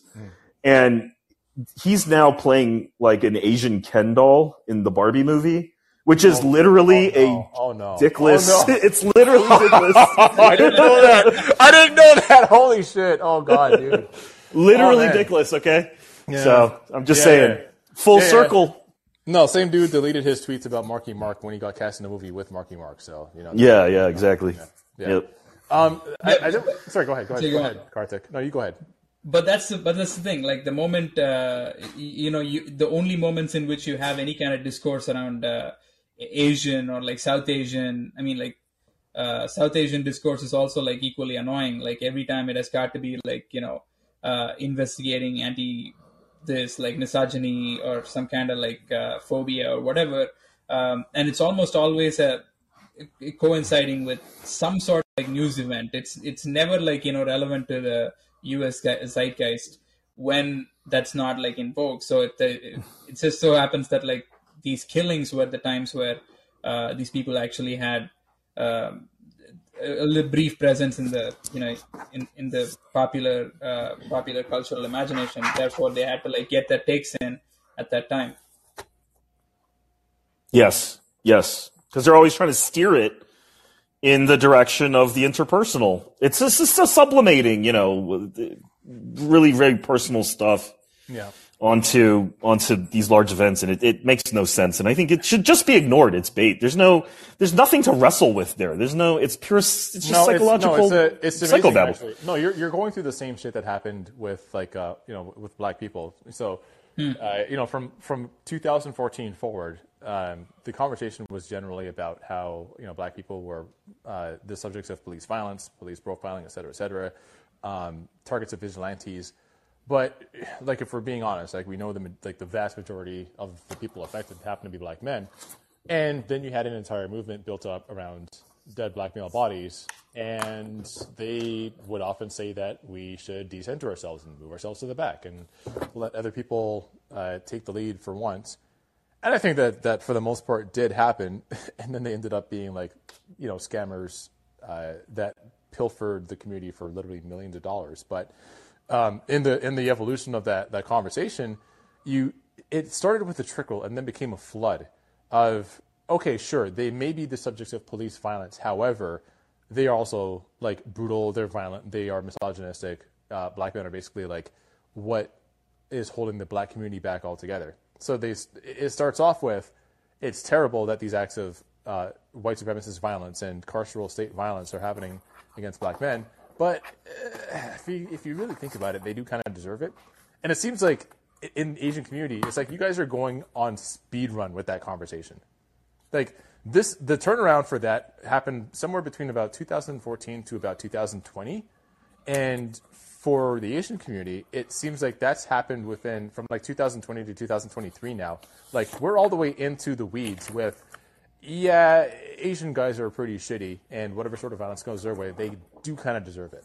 I mean, that's also because, like, I feel like hip hop culture is mainstream, and therefore there's a lot of opportunities to trash black dudes, which aren't there for Asian dudes as much, and therefore you gotta like capitalize on every possible opportunity that shows up. I mean, like, wait until there's like right now BTS is just like breaking into the pop scene, and like the moment there's more black artists in on Billboard charting, you're gonna have like I think like a lot more of these kind of like condemnatory pieces being written about like black masculinity and so on. I mean, like Aziz Ansari did that for like Indians for a brief while. The moment like his shit went down, there were like a ton of like articles that basically said like there was something that needs to be problematized about Indian South Asian masculinity as well, and like there's a lot of internalizing of old sexist tropes and so on and whatnot. Like, and they were like completely unrelated to his shit. Like that's the craziest thing. Like kind of takes that you would see. Here's the thing, though. Real quick, I was going to say, I see this actually happening with Jackson Wang now, the rapper Jackson Wang, who got on stage in the UK and basically said, like, hey, stop demonizing China. China's dope. I mean, long story short, that's what he was saying. Yes. And now people are accusing him of being a genocide denier. Yeah. Right? It's like you can't say anything positive. You mean the Uyghur thing? Yeah. That he calling China dope, but he's ignoring the genocide against Uyghurs in Xinjiang. Which, if anybody knows how I feel about that, because I spent a hell of a long time like researching where that narrative came from and what's actually behind it, and it's like no, it's CIA op. It's crazy. It's the NSA op. Yeah. Sorry, you go ahead. You should finish this thought. I was going to get to the chat comment just now, but you finished that. Let me see the comment. What's the comment? They were talking about like get on figures like FD Signifier, Jason Wilson, and similar figures. Oh God, I think I actually haven't said anything about FD Signifier like publicly, but I have no problem saying that FD Signifier is a disingenuous fucking hack and one of the most annoying people on social media. I really do not fucking like that dude. Here's the thing. I don't like when black people that develop a platform make not just a habit, but like have a determined project towards shitting on other black people and black people of their political persuasion, taking the words out of context, twisting things, and then trying to act as if they're being fair and objective. And he does this sort of like throw stones and hide your hands shit. I saw him do this with another YouTuber that goes by the name of Kidology, and she does some pretty interesting videos on like she does what are I like her. She's good. Kidology's cool. I like it. She does what are basically sociology videos. She'll find a particular trend happening on social media or in pop culture generally, and throw a sociological spin on it to try and understand it. And she did one on what is holding. She's good looking too. I mean, she's really attractive. Oh, she's absolutely gorgeous. But she talks like she's not. It's so weird. It's like so weird seeing like a really attractive woman talk like a female incel. You know. I don't know if I would call her a female incel. I think it's really more that she has been open about this. She's talked about like not really dating very much. But I think she does sort of talk about herself in a way as if she's almost like. Not attractive. Not just not attractive, but somehow repulsive. Yes, it's so weird. It's so interesting. It is, and it makes her. It makes her really. Anyway, sorry, I didn't mean to interrupt. No, it's all good. But she did a really good video on what is holding the left back, and I think the thesis of it is that the left tends to focus on micro issues, and have essentially like internecine wars over micro issues. And not only ignore, but deliberately tell people not to focus on or try to analyze macro issues.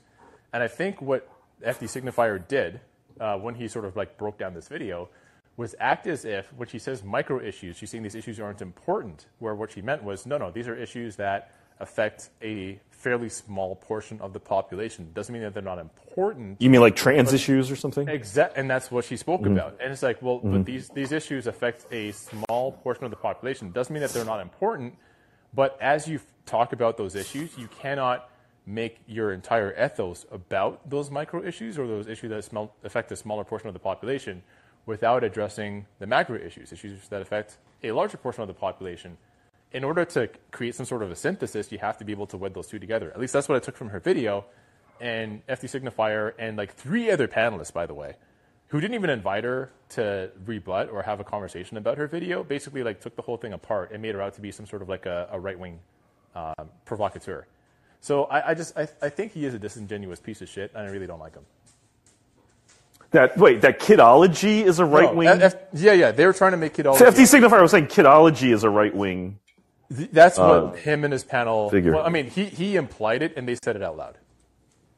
Like he implied it, and his panelists said it out loud. So I really don't like that. I think that if you're going to talk to or about other black people in a public setting, you owe it to them to at least have a conversation with them. And I'm happy to sit down and talk to him whenever. But I just thought that was incredibly hacky, and he does that really often. And it sucks because Kidology is actually literally like quite interesting, and I think a lot of people I know in our Discord which is mostly like Asian Americans and whatever, mostly guys. I mean, a lot of people really like her channel. No, I think so. What would the point of dismissing her? Like it has reach. Me and T from Champagne Sharks have been wanting to talk to her for a hot minute. I think she has. Is she responsive? I think she had responded to him, and they just had trouble figuring out a time that did work. Oh, okay, cool. To have a conversation. Okay. I hope it works out. I disagree with a lot of her points of view. I mean, she was one of the people that also sort of pushed forward that narrative about genocide happening in Xinjiang. Mm-hmm. But the fact that I disagree with her on these issues doesn't mean that I don't think I can talk to her. And yeah, exactly. That's so FD Signifier and a lot of other people, Jason Wilson, a lot of people do this thing where it comes to like other black people, they will turn into the fucking Terminator. They'll just go nuclear on them, but they talk with their inside voice when they're addressing or talking about white people. And I find that incredibly cowardly and repulsive. Asians, but isn't that that's what I was gonna say? Isn't that like the entire MO of like most media figures who are minority media figures? And I feel like I've only attributed like a Jeff Yang does that kind of shit. I think I've only attributed that to the fact that in the U.S. imagination there seems to be room for only like 2 or 3 people of like any particular minority ethnicity, and therefore you have to. It's like Royal Rumble, and you have to be the last man standing. They make it their job to knock other people of their ethnic background. They make it their job to knock people off the perch. We have a name for them. They're hanjin. They're fucking narcs. They've crossed the class or other political border of antagonism that's been made a little bit porous on the racial front. Mm-hmm. And they're the ones that have gone, tunneled their way through. And they're now they think of themselves as like Hollywood establishment or think tank establishment. And they pretend to have this strong connection to the Asian community, but they don't. They just say that so that if it wasn't for like anti-Asian violence, they would still be writing articles about stinky lunch. Yeah, whatever it takes for them to have a reason to raise their hand at the symposium, because that's that Asian dude that represents all Asian people. Call on him, see what the Asian people think. Yeah, but I'm dude, no, we totally disavow this motherfucker. We don't know who this guy is. I get that. He's a fucking shit. No, but black people do the one particular thing that I find just it's a turnoff and it's repulsive, and I think that anybody who does this ought to be disregarded. And that's that they take it past simply knocking people off the perch and into the realm of violence. So I saw a dude, I think what's his name? Anyway, I forget the guy's name, but a guest that FD Signifier had on his show, and I guess the guy had a problem with Dr. Tommy Curry, which fine, if you have a problem with Dr. Tommy Curry, then you two should just sit down and talk it out. But that guy's Curry is eminently reasonable in person. He seems like a very he is. He doesn't throw bombs and shit. I mean, no. If he disagrees with you, he will tell you why, and I highly respect. Even when I disagree with him, I know that he will sit and explain the reasoning behind his point of view. But And I noticed that his critics not only like have a problem with him, but try to recruit other people, including white people, into basically like making him persona non grata. And now it's gone to the realm of people like threatening violence against him. So this guest that so this guest that FD Signifier had on had basically said, "Oh yeah, when it comes to him, it's on site." And it's like, man, first of all, you've never been in a fight in your fucking life, and second of all, you're willing to threaten violence against another black man because you don't like his opinions. What the fuck is wrong with you? Didn't Curry like have to fucking expatriate to like the UK or something? To Scotland. He had to leave. To Scotland, yeah. He had to leave Texas and go to Scotland because of white supremacist threats against him and his family, and the university refused to defend him. Why? Because in his classroom, he was having a debate, or not a debate, a conversation about the movie Django Unchained, and he posed a question, which I think is a very reasonable one, which is, in the course of anti-slavery revolution, that is, when slaves throw off their chains to liberate themselves, is it not necessary to kill white people? And the reason for that conversation was, oftentimes we have this sort of like sterile narrative about revolutionary warfare, and we don't get down to the very uncomfortable. Like, we don't get into the mud. We don't get into these really uncomfortable aspects. Yeah, we get a movie like Amistad or something. Exactly. Where the guy becomes sapient and is able to piece a sentence together, and they're like, "Oh my God, he's human. We love him." Quincy Adams saves him. That's the whole point of the movie. Yeah. Like, do the slaves not have a right, if not a possibility and an obligation, to kill their captors? And that's a conversation that doesn't often get had, especially in like Hollywood media, which again is a fairly reasonable question to ask. And then Rod Dreher, I guess somebody had in his classroom had run it up the flagpole. Rod Dreher got a hold of it, and then he led a harassment campaign that resulted in violent threats against Dr. Curry, his wife, and their family. And the university refused to stand up for him. He ended up leaving, teaching in Edinburgh. Isn't that proof of his credibility? Isn't that proof that he's a credible person on this, that he had to fucking get run out? What is he saying? I mean, I'm teaching at Edinburgh. Edinburgh is not like an easy place to go and teach at, right? But it's not America is the key. He had to get the fuck out, you know? Black men running to Europe generally signifies that they're saying something that's not welcome in America. So I'm saying there's a history of that in there. Yeah, you would think. Yeah, exactly. So, isn't this the same country that is like right now celebrating RRR, which is all about like these two Indian dudes like just beating the fuck out of like British people? Isn't that? I mean, like, is it only because like that they're British, or if it was like Americans that they would actually now be up in arms against it? Like, listen, dog. Even remember that Predator movie? What was it? Prey. Yeah. That movie, they actually took a bit of a feint. Like, they made a last-second diversion. I was like, oh, no, you fucking cowards.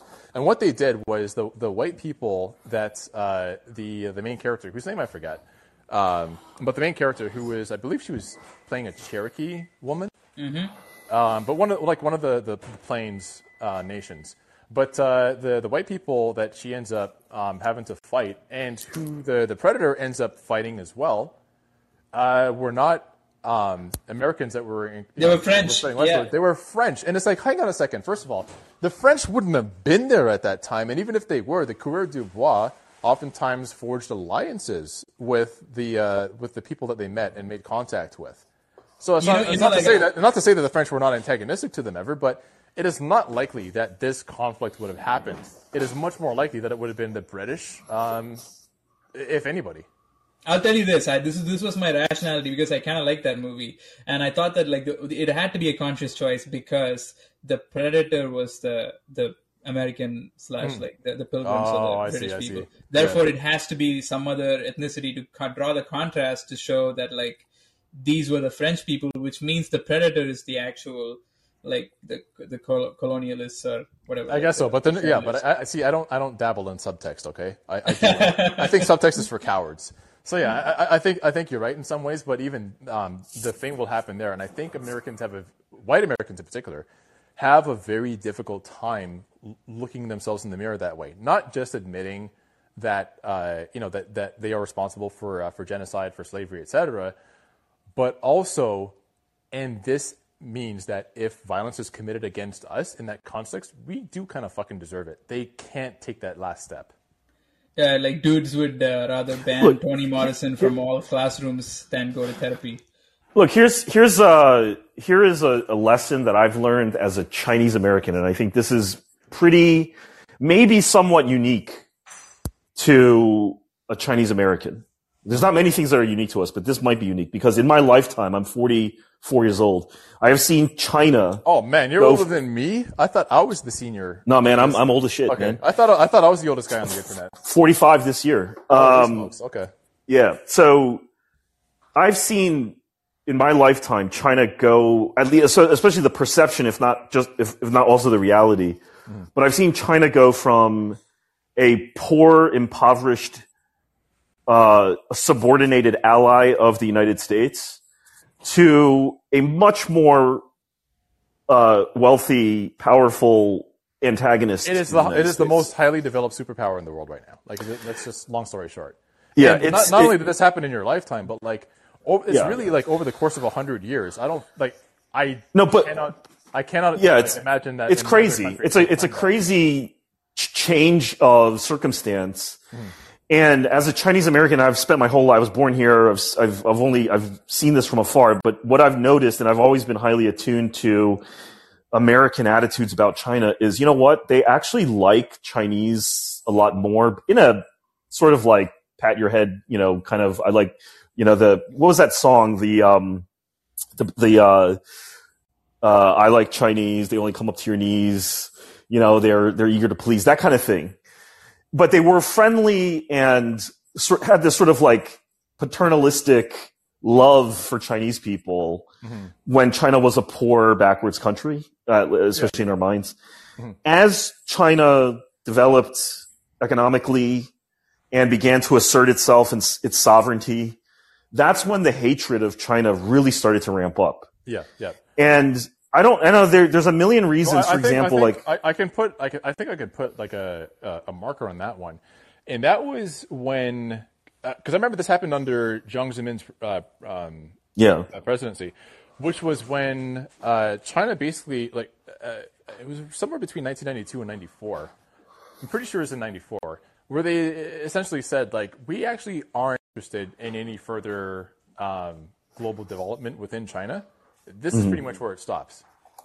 And I remember Bill Clinton back then pivoting from being a friend of China to having some very sort of like cautious thoughts about China. And it gradually just got worse from there when it became very apparent that China was not going to let itself continue to be subordinated by the West. Yeah. And what I've noticed now is, like, they'll give you 1,000,001 reasons why China's worthy of our disdain. They're too authoritarian. They're do whatever. But I'm like, dude, all of those things were more true of China, like 30, 40 years ago. Right. I remember that the attitudes towards China, like even after Tiananmen Square, was a lot more positive. That, like, the U.S. didn't really respond in any negative way to China after Tiananmen Square. I mean, wasn't this like during the Sino-Soviet split? Yes, exactly. I think the flashpoint for antagonism towards China, and also like, I guess like the Chinese culture, not just the country China itself, but Chinese culture generally, was after the handover of Hong Kong in 1990. I think that kind of solidified the path that we went down. Maybe, but I think the thing. Well, in any event, I think I've seen it as I mean, I think you're trying to nail it to a specific event or turning point, but I've felt opinion as sort of a continuous sliding scale. Right. And my point in bringing this up is not to talk about China. My point in bringing this up is that. God, yeah, sorry. If Rory was here, he would have already like smacked my knuckles over Signal to let me know that, hey, we're drifting into politics here. What the fuck is wrong with you? Yeah, no, sorry. I'm not trying to bring up China here. I'm trying to say that my experience is that that a lot of like woke cultures striving for like respect and recognition and basically like being liked and being accepted is actually an inverse relationship to like sort of like your own your own like independence and power. Yeah. Because the more independence and power you achieve, which is why I bring China up, it has become a much more powerful and independent country over the course of the past several decades. Right. That racism directed at Chinese is in direct proportion to that. Right. So what I'm saying is, like, if you take that, if you kind of follow that logic, that means that a lot of like the culture that we have of anti-racism here is it's kind of meant to keep you powerless. No, it's like Michael Parenti said. American socialists love every socialist revolution except for the ones that actually succeed. It's like the movie Phantom Thread, if you've seen, like where the lady like slowly poisons the guy, and like that's how they basically have that relationship. Like that, Daniel Day-Lewis has to be like slowly getting poisoned by this woman, and like she every time he falls sick, like she'll take care of him, and that's their entire relationship, and that's what's like revealed by the end. I don't know if you guys seen the movie or know what I'm talking about. No, but I get the analogy. Just real quick, I just want to make sure that we because we do have a caller, and if anybody wants to chime in, feel free to join the caller queue. But Peter, you can go ahead. Oh, thank you. I know you guys are in Philly, right? Is it Philadelphia for you guys are based Philly based? Oh no, Philadelphia is actually just Rory's name for the show. It's a show for the fellas. Got it. I see for the fellas. Okay. Yeah, team, I'm good to hear that you're born and raised here, cause I actually immigrated from China and all that. Mm-hmm. So, I do a show on the Calling too, and this Sunday I'm going to talk about the genetics of the Anglo-American hate against Chinese and the Russians. All I'm going to say, Peter, Godspeed and best of luck with that one. No, actually, this is my new finding. I'm going to put it's a new level of hate. So let me just share with everybody why there's a lot of reason why white Americans should hate Chinese. Plain and simple. They don't teach you at school. In the Korean War, basically Chinese as a race is the only race had a face-to-face, mano-a-mano armed battles with the white Americans. Incorrect. They're not even the first. That would be Japan. No, they actually they who did not lose. I'm sorry. Okay. In Korean War, it's a draw. How many people died in Korean War? White Americans? 38 or 37,000. Right? Mm-hmm. What about the Vietnamese? Okay, I'm going to tell. I did not know this until recently. Just another layer of reason. Mm-hmm. Vietnam was colonized by French, so everybody knows the Battle of Dien Bien Phu, right? Yeah. I did not know this. Dien Bien Phu, at the squad level, each squad of the Vietnamese Viet Minh is directed by a Chinese advisor. Yeah.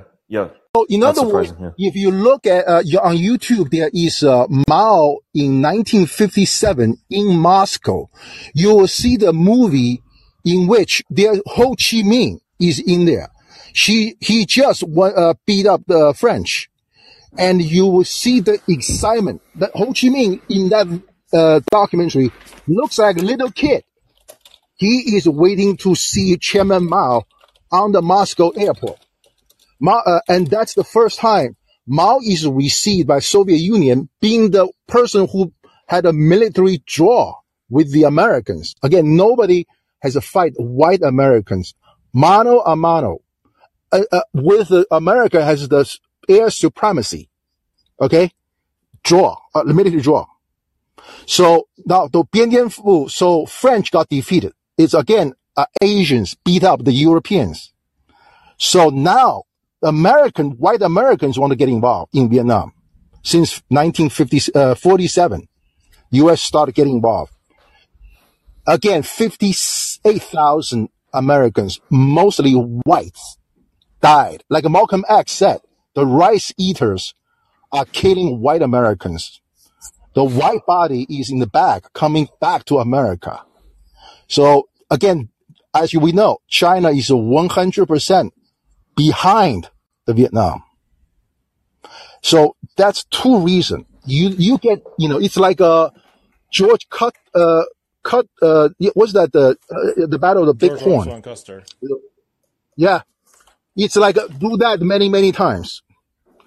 Like Malcolm X said, you really have to inflict the exact same injury and death towards these racial oppressors to teach them a lesson. And Chinese is the only one who did that. So for all the hate by the mainstream media from left and right, as long as they're white, you have to understand.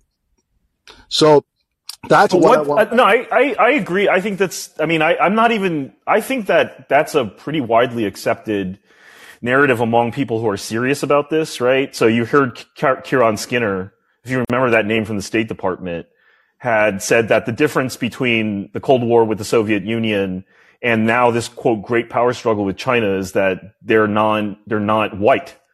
This is the first non-white peer competitor. Yeah, okay. A black lady said that. I really applaud her.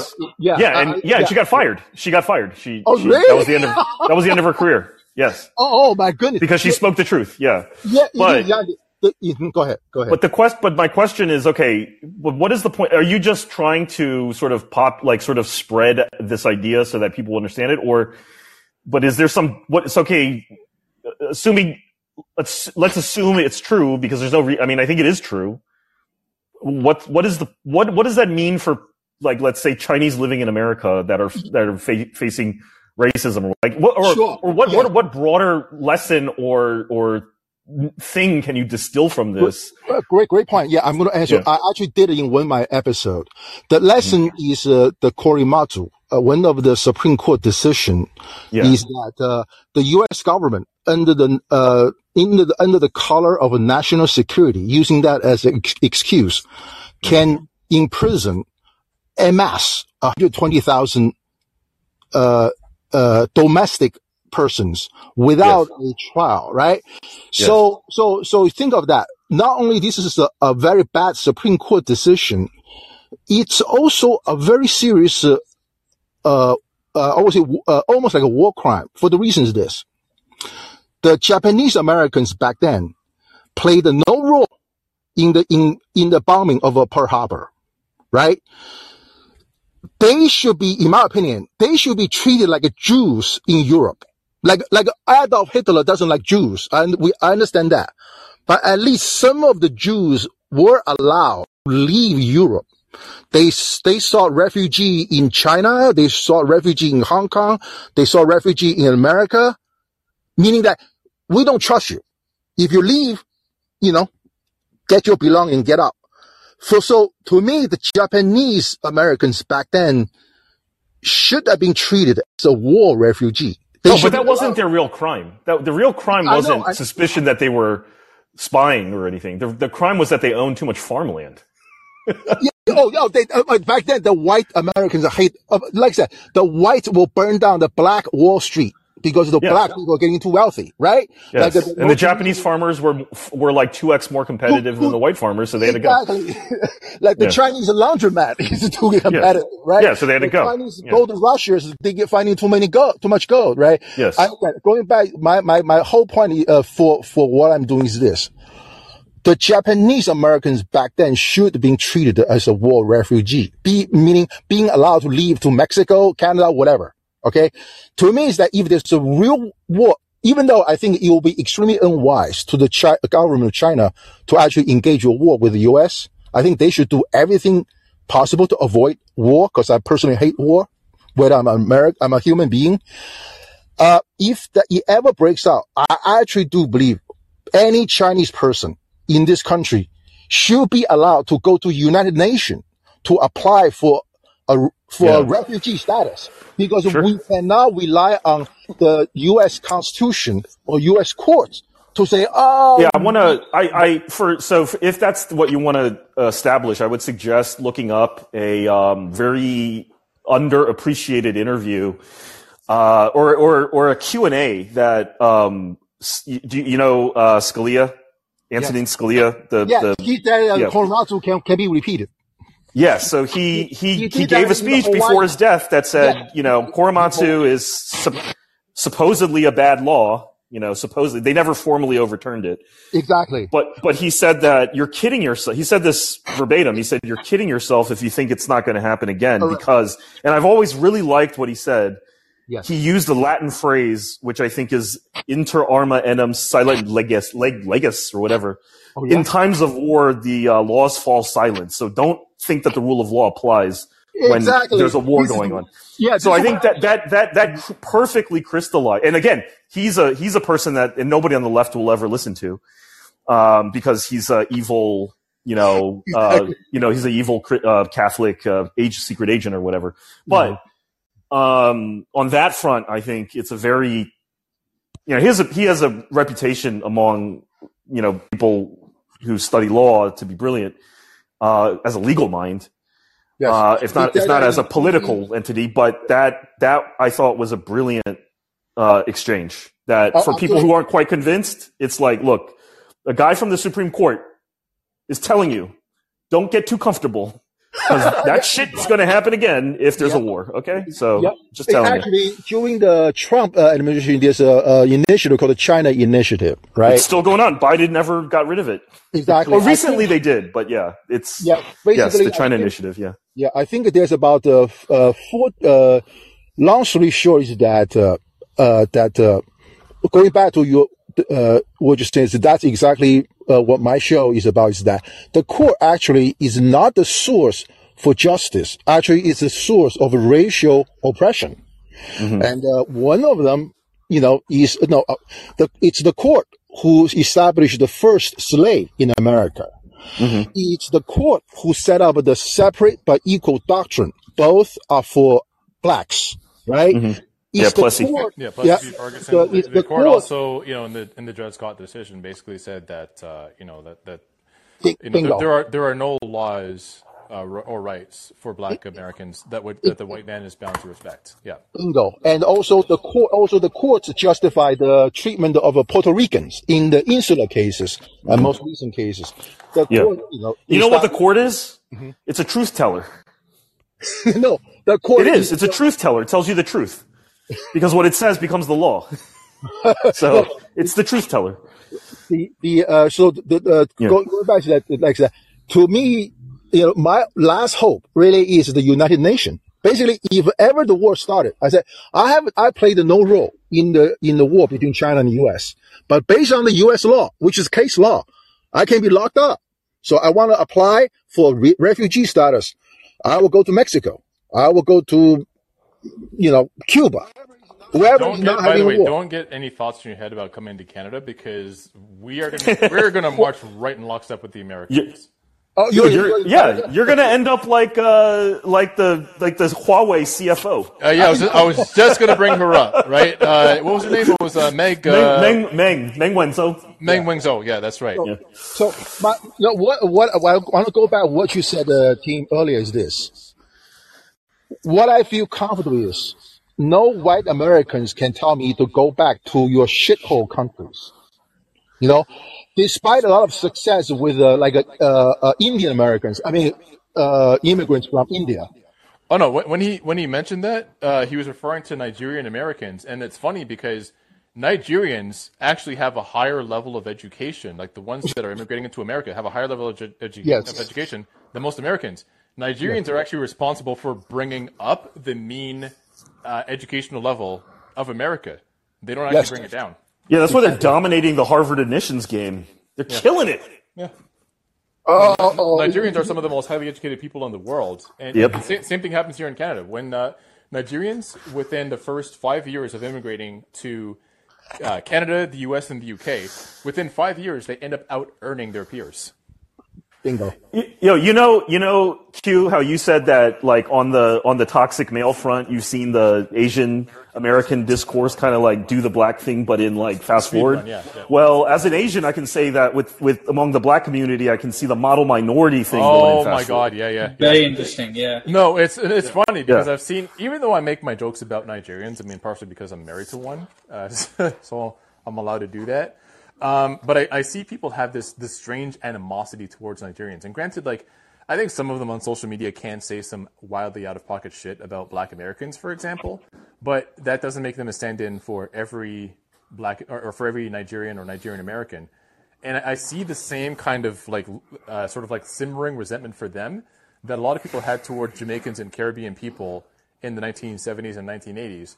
And the same was true, was that a lot of the second wave of Caribbean immigrants, this may not have been true in the 1960s because it was primarily farmers and domestic labor. But through the 1970s, 80s, and 90s, most of the Caribbean immigrants that were coming into the U.S., to Canada, and the U.K. were more highly educated and also ended up out-earning their peers. And the same kind of resentments existed. Yeah. Did this also have to do with the 65 Act? Because that's supposed to be what brought a lot of really highly qualified professionals from India as well. And that was supposed to be as an anti-social. Oh, yeah. I'm sure they're brain draining the shit out of Nigeria and Haiti. It's a brain drain program. Yeah. But just before I forget, I want you to plug my show a little bit that this Sunday I'm going to give you a higher reason why the white Americans is going to hate the Chinese and the Russians. It's another level. It's no longer as historic reasons. It's because of the genetics. I'm gonna come on. Come on my podcast. We can talk. We can push it on my podcast. Oh yeah. Let me do that in mine, and because I actually invited someone to challenge my theory because this is my new finding. I said, boy, with this, I'm doomed in U.S. Mm-hmm. All right. So it's another level. Yeah, feel free. What's the name of your show? Called the Judicial White Privilege. The people. I like it. All right. Well, and feel free to drop a link. Feel free to drop a link to your show in the chat as well. And I was also going to say, if anybody else had any quick comments that they wanted to make, feel free to join the caller queue, because otherwise we are just about ready to wrap it up, I think. Nice. Appreciate it. Thank you, guys. Appreciate it. No worries. Take it easy. Good talking to you. So Teen, I don't know that anybody else is going to hop into the caller queue. Cool. Well, I mean, listen, being able to sit around and just listen to you speak is entertaining enough as it is. So it's funny because I think you've been on Media Masochist once, if I'm not mistaken. Yeah. Yeah. And then on this one, and both times, the caller queue was incredibly low because I think just the interplay of the conversation with having you on was entertaining enough. There was one that I did about the Will Smith slap. It was a call-in, and yeah. That was fun. I remember. I think I was there for that. I'm pretty sure I was there for that. That was hilarious. Yeah, that was fun. Yeah. Did you want to go ahead and plug your show before we go? Sure. It's a podcast called Escape from Plan A, and I think it might be interesting to a lot of non-Asian. It's an Asian American themed podcast, but I think we do things in a way that's pretty entertaining, and I think a lot of non-Asian people would find it very interesting. And we have conversations like the one we just had. Yeah, no, I'm a dedicated, long-time listener to your show. I listen to it every Wow, single appreciate day. it, man. Thanks. Yeah, no worries. All right, well, I just want to thank you very much for coming through, and I want to thank all of the audience members for listening. If you like the show, please support us by letting people know that we exist. We don't have a fundraiser just yet, but we will be in the weeks upcoming. So yeah, the best way that you can help us out is just to let people know that we're here every Tuesday and Thursday. Looks like 9:30 p.m. Eastern is the best time for us, so it's going to be 9:30 p.m. Eastern going forward. And Kartik, did you have any final words before we go? No, I'm good. Thanks for coming on, Teen, and thanks for having me on as well. It's good. It was good connecting again, man. It's been a while. All right, Joe. Well.